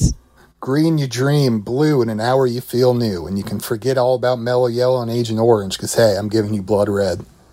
Yes, exactly that. Yes. Fuck. Yeah. Sorry. Yeah, it is super 2 a.m. here, so I am sort of.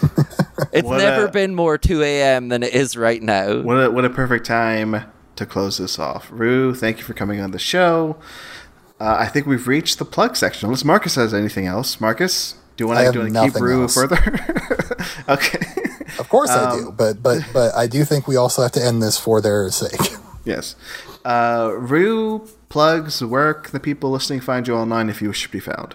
First of all, I just want to say thank you so much to both of you for letting me be on the show. It's been a pleasure and a privilege, and it's been really fun to geek out on this movie. I want to thank Alex for sitting here and suffering through me sort of having a one-sided conversation, because that's all they can hear.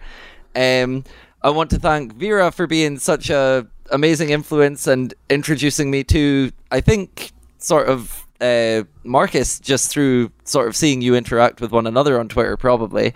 I don't really have anything to plug. Well, I don't even know what my name is on Twitter at the moment. Shit. Marcus, do you know what my Twitter name is right now? Are you like the Fablemancer still? Yeah, the Fablemans 2, the Fablemancer. So sure, if you want to follow me on Twitter, I just talk a lot of shit. DDRUULZ. Yeah, DDRUULZ. Check out The People's Joker when and where you can. Support trans artists, support trans kids, support everyone, because it's still a really difficult time right now, and it's a scary time, but, specifically show some love to your trans brothers, sisters, and non-binary people, because it isn't the best time to be any of those things. Yes. Certainly a message we love to spread and hear. Yeah, but it's also the best time to be one of those things, because if I wasn't non-binary, I wouldn't have made a Twitter, and I wouldn't have met Vera, and I wouldn't have met Marcus, and I wouldn't have met Marcelo, and I wouldn't be on this podcast. So yeah, look at that. I'm super glad I got pink pilled. Beautiful. Marcus, our plugs, follow you, Garnka Blader. No, we don't do plugs. Yeah, patreon.com/talkfilmsociety. No, we don't do this. No, it's not part of this. Yeah, I think we're done, Marcelo. Here we go. Let's say our signature catchphrase. Everybody knows it. Folks listening, say it with us. Here we go. Yeah. Hey, you. Have a nice Apodcalypse. Bye. Bye-bye.